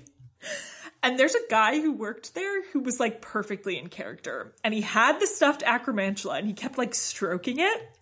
And he was like, he like asked us what house we were. And we were like, we're Hufflepuffs. And he was like, Hufflepuffs. I totally know who. Anyway, I totally know who you're talking about. I'm know that guy? So I visit there a few times a year. And I'm telling you, some of those people that were there that were fixtures, I miss them. They added so much to the whole, the whole environment. Yes, he was very creepy. He wouldn't leave us alone. Like he just kept like. Yeah. Totally. Yeah, and at one point we were like recording something and he like came up behind, I think it was Beth, and he like came up behind her and just like dropped the Acromantula like on her head perfectly, like from behind, and we all like freaked I feel out. robbed that I've never met this gentleman. Yes. I feel it robbed. wasn't that guy. But, so when I got off Forbidden Journey, which like, I already know to close my eyes during the spider part, like, that's fine. Yep. But I get off and one of the guys in the shop that, Forbidden Journey lets out into had a stuffed, Acromantula and was just putting it on people's shoulders. So he put it on my shoulder and I spazzed the out. Like, I lost my shit on this poor guy. I just started like flailing and screaming profanity at him and just. Oh my god. Yeah, it wasn't pretty. I always close my eyes on Forbidden Journey for the Acromantulas and the Dementors. So like, there's a whole chunk of that ride I don't think I've ever seen. Oh my goodness. Because I like shut my eyes. Yeah. You poor babies. And then I don't deal with those. And when I went to the studio tour and the Forbidden Forest edition, last time I was there, it's so funny because they specifically have a path you can take that bypasses the Acromantulas because so many people are afraid of them because I did that. massive. I 100% did that at the studio tour. I'm like, I heard the scuttling and I'm like, nope, we ain't doing that. Yeah. I decided to be a Gryffindor that day and I like went through actually, but I like went through very quickly and I was like holding on to like my sister-in-law and my mom's hands and I was like, okay. Oh my god. I would love to see that. That sounds super interesting to me. It's a cool bit of like building. Like I appreciate it for that, but also it scares the crap out of me. How did we get on this subject? We're talking about Nagini and snakes and spiders. Okay, right. Back to Nagini. Back to a specific snake that terrifies us. I love her. I have a lot of questions now about Yeah, me Nagini. too.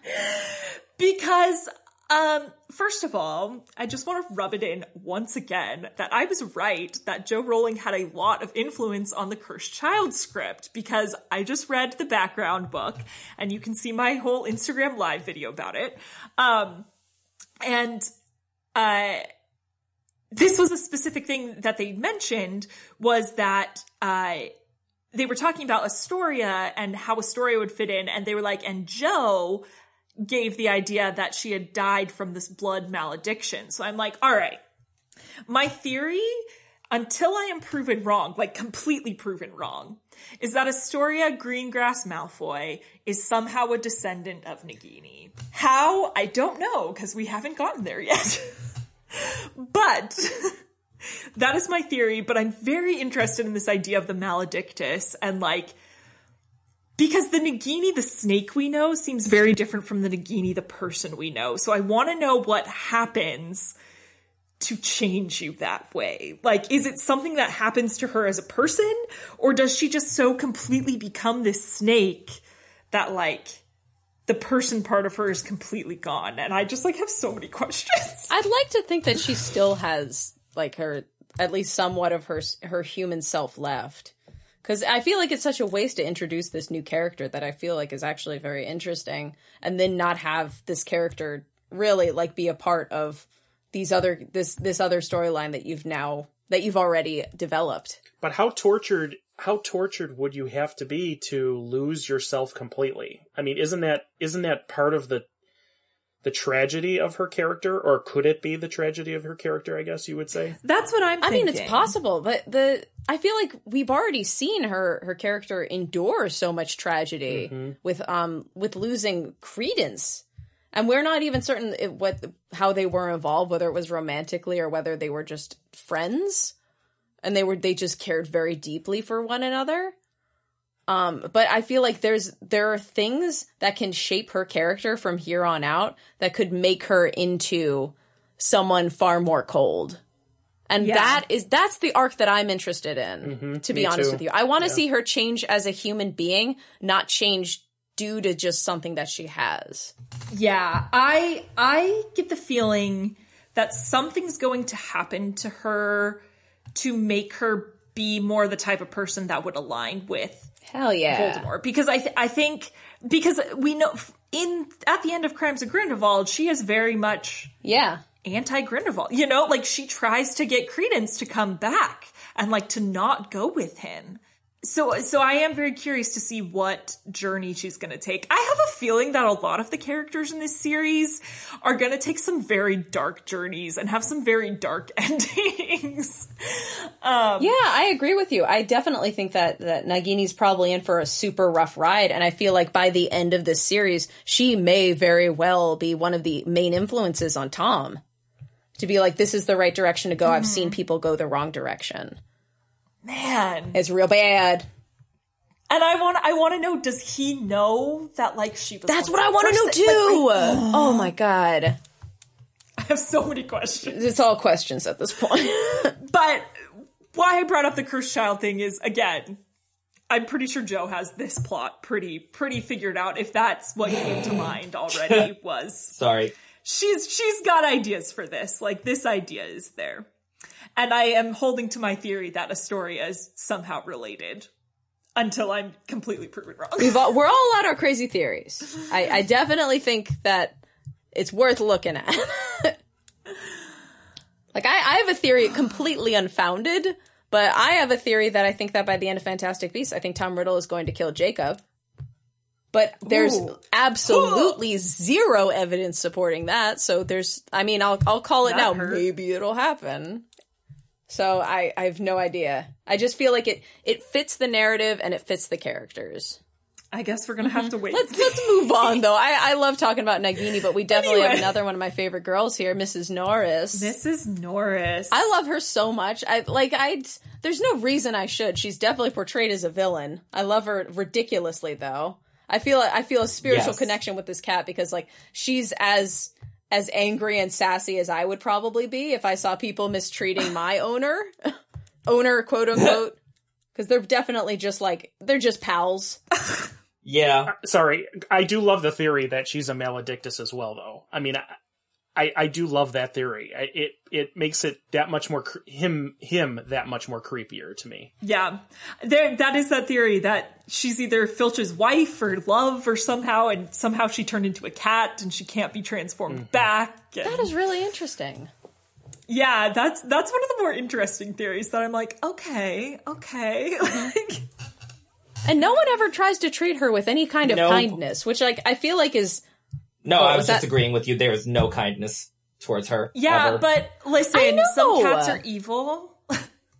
My aunt used to have a cat that was like pure evil. Like would not let anyone approach it. And like, luckily its front claws were declawed, because when one of my cousins was a baby, he was learning to crawl and like he kicked and the cat was behind him and the cat literally like attacked my cousin's foot. Wow. Like, there are evil cats out there.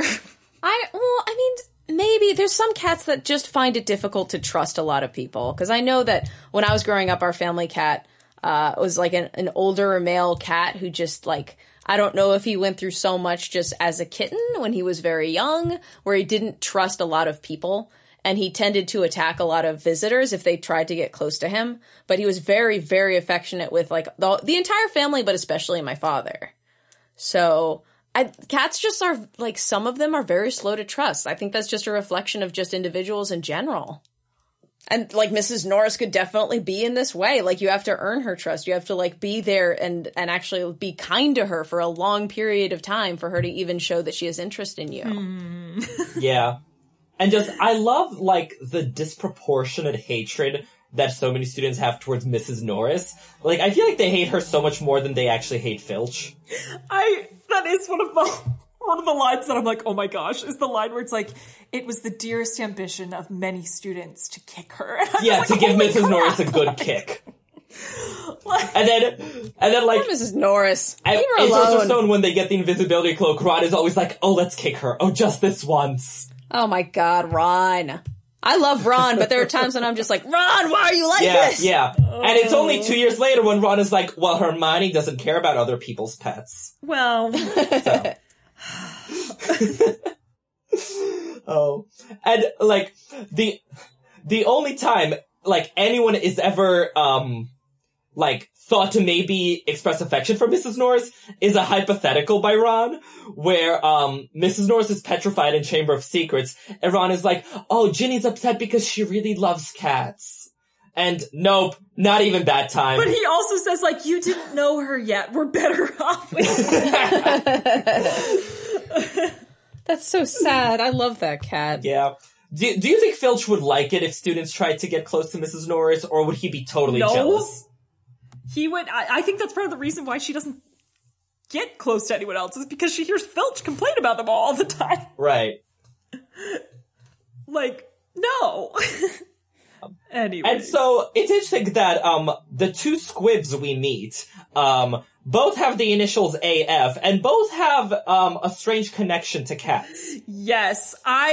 First of all, Mrs. Fig is a Kneasel breeder, and also, Mr. Tibbles on the case. Like, can I get a show of, like, this detective cat, like, that is called Mr. Tibbles on the case? Yes. Because, like, Mr. Tibbles is a fabulous name, and I will stand by that till my dying day. Yes, it is. I agree. Mr. Tibbles on the case. Like, man, what a great No, but I want like a whole like Scooby gang of like all her cats working together to solve mysteries. You know, like Tufty and Mr. Tibbles and all the rest of them whose names I don't remember. One of them's like Paws something, like I don't know. Mr. Paws or yeah, I don't know. Yeah.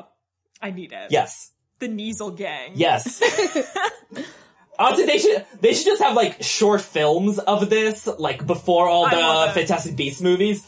Like, you know how they always have like the short films of like Scrat's adventures before the Ice Age movies? Mm-hmm. I want the exact same thing with Mrs. Fig's cat. Listen, if you make fan films, please start making these. Yes, if you make fan films, please make it with 5 cats. I'm sure that won't be hard at all. I'm gonna do a shameless transition here. And I would love to add Fang to this group of random short films that you guys are now planning. Yes! Because Fang has one of my favorite character tropes, where it's just literally just like Fang. big mean, but very, very soft. Very soft child. And I love how affectionate Fang is towards the trio. Yeah, he's like, literally like they're the always symbolism of Hagrid. He's a stand-in for like the him. door opens and Fang like jumps on one of them, or Fang is always like resting his head on one of their laps and like slobbering all over their robes, and they're like, "Hi, Fang." Like they don't. It's so cute. Well, it's because Harry is always feeding him to like get him to calm down, so that just reinforces that. Like, at one point, didn't he give him, like, treacle to, like, glue his fangs together so he'd stop barking? So that they can go into the forest, Poor Fang. Actually, I would love to talk about this note that I see here. Is this from you, Jason, with the breed-specific stereotypes? Mm-hmm. Yeah, I mean, when... What is Fang's breed again? Bloodhound? No, what is he, He's a boarhound, isn't he? I think that's what he calls him, but is he really a mastiff of some kind, I think?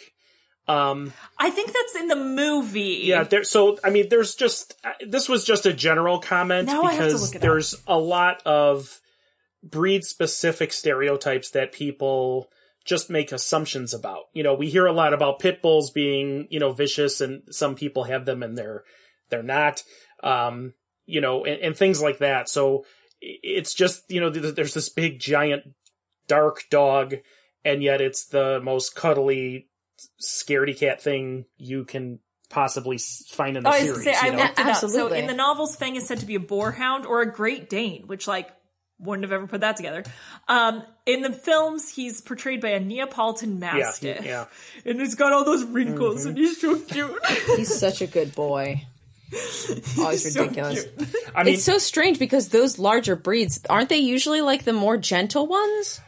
I mean, they seem to be, and I think a lot of it has to do with what selective breeding, over centuries, humans have selected all these traits that they want to use, that they want to see in a dog breed for human use, so, St. Bernards are big and, because they're living in mountains and, that was their original, it's kind of weird to see one in the middle of Florida, they just don't do very well there, but they're there to save people. They're good. They're loyal dogs. But we also breed a lot of traits into dogs over the centuries that just aren't good. Pugs are adorable, but pugs are a genetic nightmare. They have all three types of dwarfism, which is why they have the shrunken face, the flattened face and the short legs, and just the overall body is smaller. And with those traits that we see, those bring other traits along with them when they're breeding over generations. So, but there's these personalities that these breeds have that are stereotypical that we usually will say, this is great with kids, or this is great for apartments, or, this needs a big yard, things like that. Those traits, are all human selected over the years when they're being bred. Mm-hmm. That's so interesting. So would that kind of be the case with Fang then? There's a lot of traits that are reflective of kind of what Hagrid loves and needs, essentially. Mm-hmm. I think that Fang is a good. It mirrors Hagrid's personality, right? Looks big and scary, but a big softy on the inside. Oh my god, I love Fang. He's such a fluffer. He's a good boy. I'm jumping around a little bit here, guys. If you guys have anyone that you particularly want to take a look at, feel free to bring them up. Arnold. I really want to talk about Arnold. I really want to talk about Arnold, but first of all, should we just mention the opposite of Fang, which is the really bad dogs we have? Yeah, let's keep talking about dogs. Did you mean serious?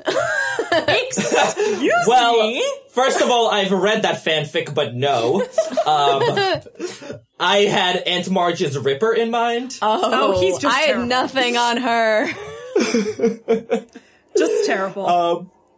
Yeah. Horrible. Because Horrible. Aunt Marge, talk of breeding, breeds dogs, and she's terrible, and her dogs are terrible. Yeah. It's just a reflection of her inner self. I also I can only think of the movie that, you want to drop a bread, you want to drop a bread. It's just so gross. Yeah. Oh god. They did such a great job of making her gross. Yeah. And it is such a good reflection of her because, they give him a saucer, of something to drink, and he just, splashes everything all over the floor, and Aunt Petunia's wincing. It's so gross. And being like, yeah, that's Aunt Marge. It's gross. Also, Aunt Marge would totally, bark at Harry for, 12 hours to keep him up a tree. Disgusting. The worst. God, reading that part of the book is painful. It's just painful. Yeah. Okay, so now let's talk about the littlest but the best. Arnold the Pygmy Puff. Arnold the Pygmy Puff! I just love Pygmy Puffs and Puffskeins in general. Guys, have you ever hugged one of the ones from Universal? The Puffskein-sized ones that you just, they're very cute. Bury your whole body in because they're so fun. I don't, but I definitely have several Pygmy Puffs at home. The first one I got, I named Arnold the Third. Nice. In honor of Arnold. I don't remember what happens in the second, but I do know mine is Arnold's the third. Third has a bit of gravity to it. I enjoy that very That's much what so. I thought. I need to get a Pick Me Puff. I haven't yet. I got one for my niece, but I need to get my own. Is it weird that, like, I think that they're adorable and I love the concept of them, but, like, we get so little about them. It's just like, they're cute. That's a thing. Yeah, but I'm still ride or die. Yeah. Because, like, he's just, like, chilling on Ginny's shoulder all the time. Like, how cool is that? It's just a little baby poof. Yeah. Well, and if we extend the whole pets reflect their owners thing, I think that means that Arnold is tiny yet ferocious, just like Ginny. Yeah. One can only hope. Love that. And it kind of reminds me of, like, obviously, like, what the twins did is, like, how... like dwarf rabbits, here I am talking about rabbits again, like dwarf rabbits and like dwarf dogs and, you know, like all of these specifically being bred to be tiny and small versions of things. Yeah, so Pygmy Puffs, Fred and George described them as miniature Puffskeins, which Puffskeins are like an adorable big floofy pet that wizards have, and Pygmy Puffs are just like tiny ones. How long does that take? Like, how long do you think that took them, Jason? Since you're the biologist. Well, selective breeding usually takes generations. So, you know, many generations most likely. I mean, it really depends on if a mutation shows up and it's a desirable mutation where, you know, like small size, for example, then often they'll line breed. So they'll breed them back to one of their parents or something like that, which, you know, sounds gross in human terms, but we're talking about animals here. And then they will continue to breed those together in order to perpetuate that particular physical trait. So it could be several generations. But I know didn't somebody breed fancy Pygmy Puffs or something like that? Hippogriffs, right? Or yeah, I'm Newt thinking hippogriffs. Scamander's mother. There's hippogriffs, yeah. So same along the same lines. Can I just read the entry for Puffskein in Fantastic Beasts? Because, like, you guys. Yes. The Puffskein is found worldwide. Spherical in shape and covered in soft, custard-colored fur, it is a docile creature that has no objection to being cuddled or thrown about. Oh my god. Easy to care for, it emits a low humming noise when contented. From time to time, a very long, thin, pink tongue will emerge from the depths of the Puffskein and snake through the house searching for food. The Puffskein is a scavenger that will eat anything from leftovers to spiders, but it has a particular preference for sticking its tongue up the nose of sleeping wizards and eating their bogies. This tendency has made the Puffskein much beloved by wizarding children for many generations, and it remains a highly popular wizarding pet. Guys, I want a Puffskein. What a weird creature. Holy hell. But guys, and isn't Ginny the one that's like all about the bad bogey hacks? Yes. What is it with Ginny and boogers? Like, what? Well, but also... Ginny, calm down. Ron...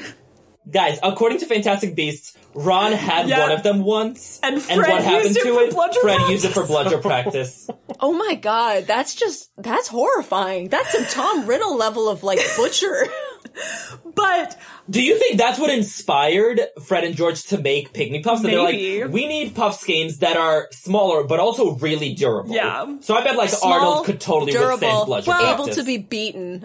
We also know, I think the few times we do see Arnold, Harry mentions that he's humming. So, like, obviously Arnold is very happy with Ginny. Like, well, okay, that's Arnold and Ginny's hands, though. Like, we're talking about Fred and George destroying another Pygmy Puff. Yeah. That's horrifying. Yeah, I'm glad you brought this up because that is a dark trait, my friend. The twins did some pretty terrible things to Ron as a child. They did. And so maybe...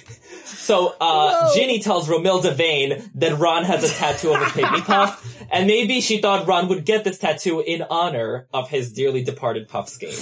But she didn't say where.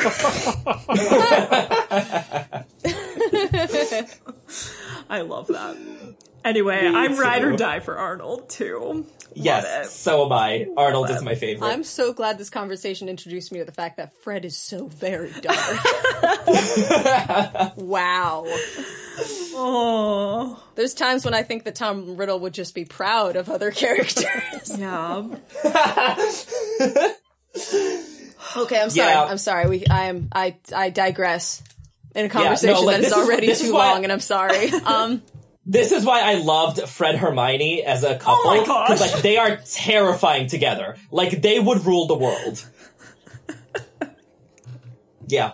Just gonna leave that there. Have we hit everything? Weird ships, fanfic requests. Yes. I think that it would be super cool to talk about this Care of Magical Creatures point that's here. Yeah. Well, this is right up my alley because I basically do this for a living. Yeah. But Yeah. I was curious. You know, we didn't see Care of Magical Creatures a lot outside of the Hagrid sphere. We saw Grubbly Plank taking over some lessons here and there, and they were pretty benign. But I was just curious. You know, are they learning about these types of things that we discussed today in their Care of Magical Creatures class, or is it things that you would find more in the Fantastic Beasts books, since they don't use that book for this class anyway? I feel like it would be more along the lines of fantastic, specifically magical creatures. I don't know. Maybe just my biology classes. I didn't learn how to take care of, like, dogs and stuff. I wish I had, because I want one a lot. But it was more like... Yeah. I feel like, too, the Care of Magical Creatures in some ways is supposed to also focus on, like, anatomy of animals and, like, evolution of animals and, like, biosystems, you know, and, like, but in the magical terms. The title of the class is literally Care of Magical Creatures. Yeah. So I think it's much more, like, focused on, like, how to take care of the creatures than, like, biology, which is, like, more how to take them apart. Because they were feeding wood lice to the Bowtruckles. So it just seemed like, but once again, that wasn't Hagrid. that was, you know, so. Yeah. Listen, I'm going to stand up for Hagrid and his teaching here. Hagrid teaches things he's passionate about, which is, like, important in a teacher. He also, like, tries to find things that will interest his students. Sometimes, sure, is he off the mark about that? Yes. But, like, he's specifically looking for things that, like, students will be interested in. And, like, he tries, you know? Like, and he fails miserably. Well, and that is the type of teacher I am. I mean, I totally support Hagrid and everything that he does within reason. I support none of it. The thing about Hagrid is that I feel like he'd be an amazing teacher in a few years. I feel like he's still getting his sea legs when it comes to, like, teaching kids, he especially needs some about pedagogy. Like, what was that? I'm sorry. He needs some pedagogy training. That's right. Like, yeah. But that's it. Jason, I wanted to ask you, how, like, would one decide the curriculum for a class like Care of Magical Creatures? Like, cause at Hogwarts, it's sort of like, whatever the professor wants to do. Like, he teaches, you know, whatever. But, like, if you were making a curriculum for a Care of Magical Creatures class, and you have, like, you know, 90 whatever Fantastic Beasts in the book, but you can only teach, like, a dozen of them, like, how would you do it? Would you do, like, the most common creatures, the most dangerous ones? Would you, like, try to do one that's, like, representative of, like, a certain class of creature? Well, it would depend. I mean, because there's no post-secondary school, per se, after Hogwarts, it seems like this is more of a trade school. Like, they're learning practical applications for the real world because they could go right into a career from Hogwarts. And so, it seems to me that, you know, they would probably decide on things that they would come into contact with that, you know, they may need to encounter on a regular basis, which is why Hagrid's lessons seem to be such a departure from that, according to the student, you know, through the student lens, at least.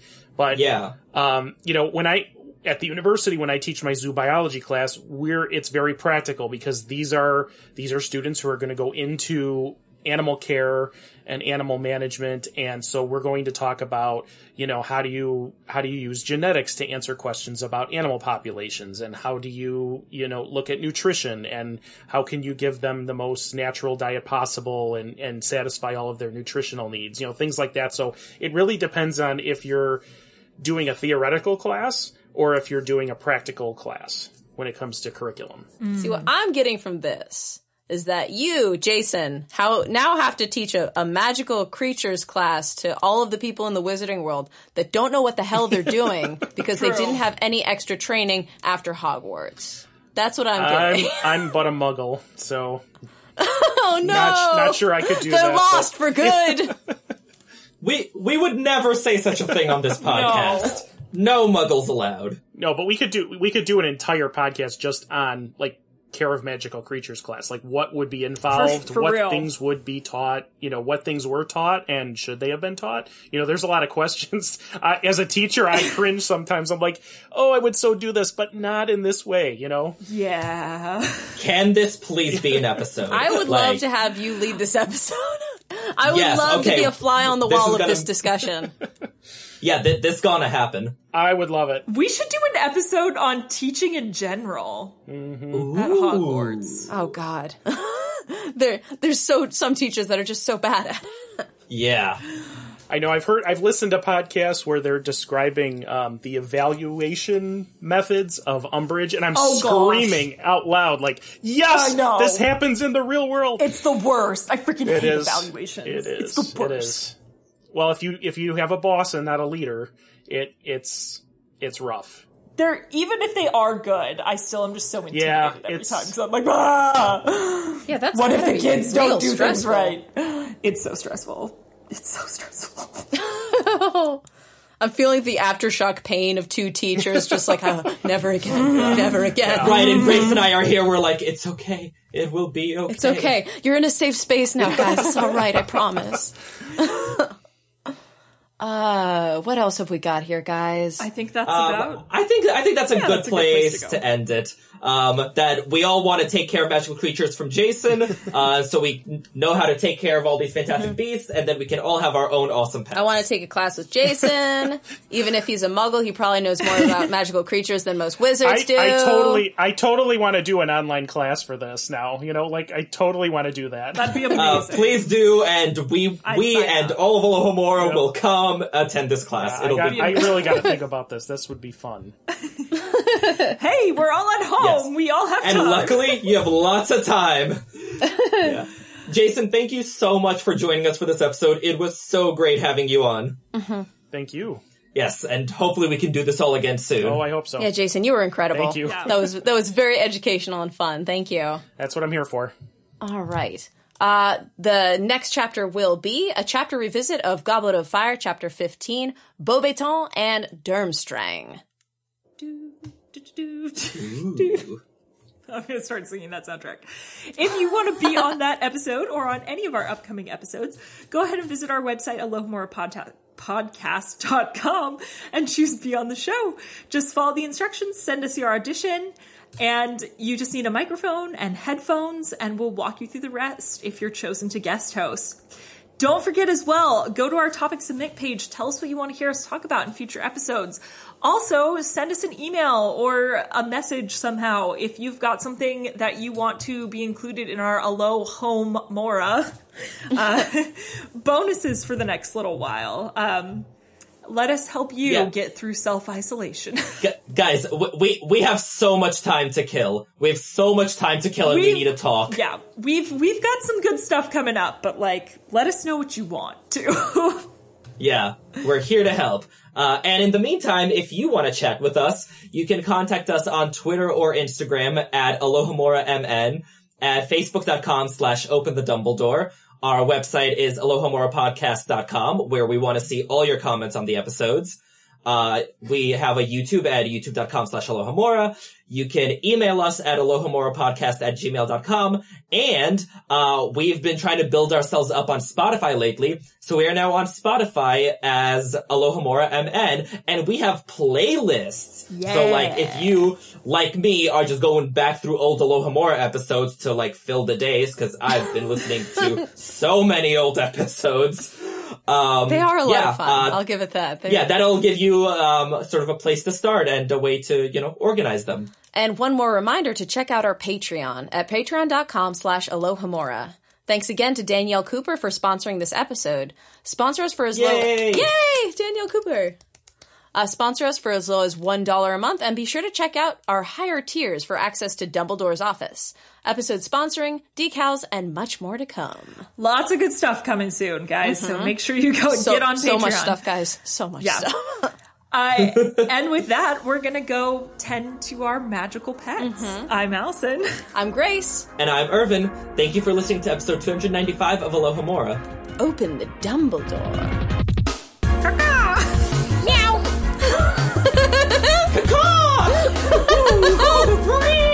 I love it.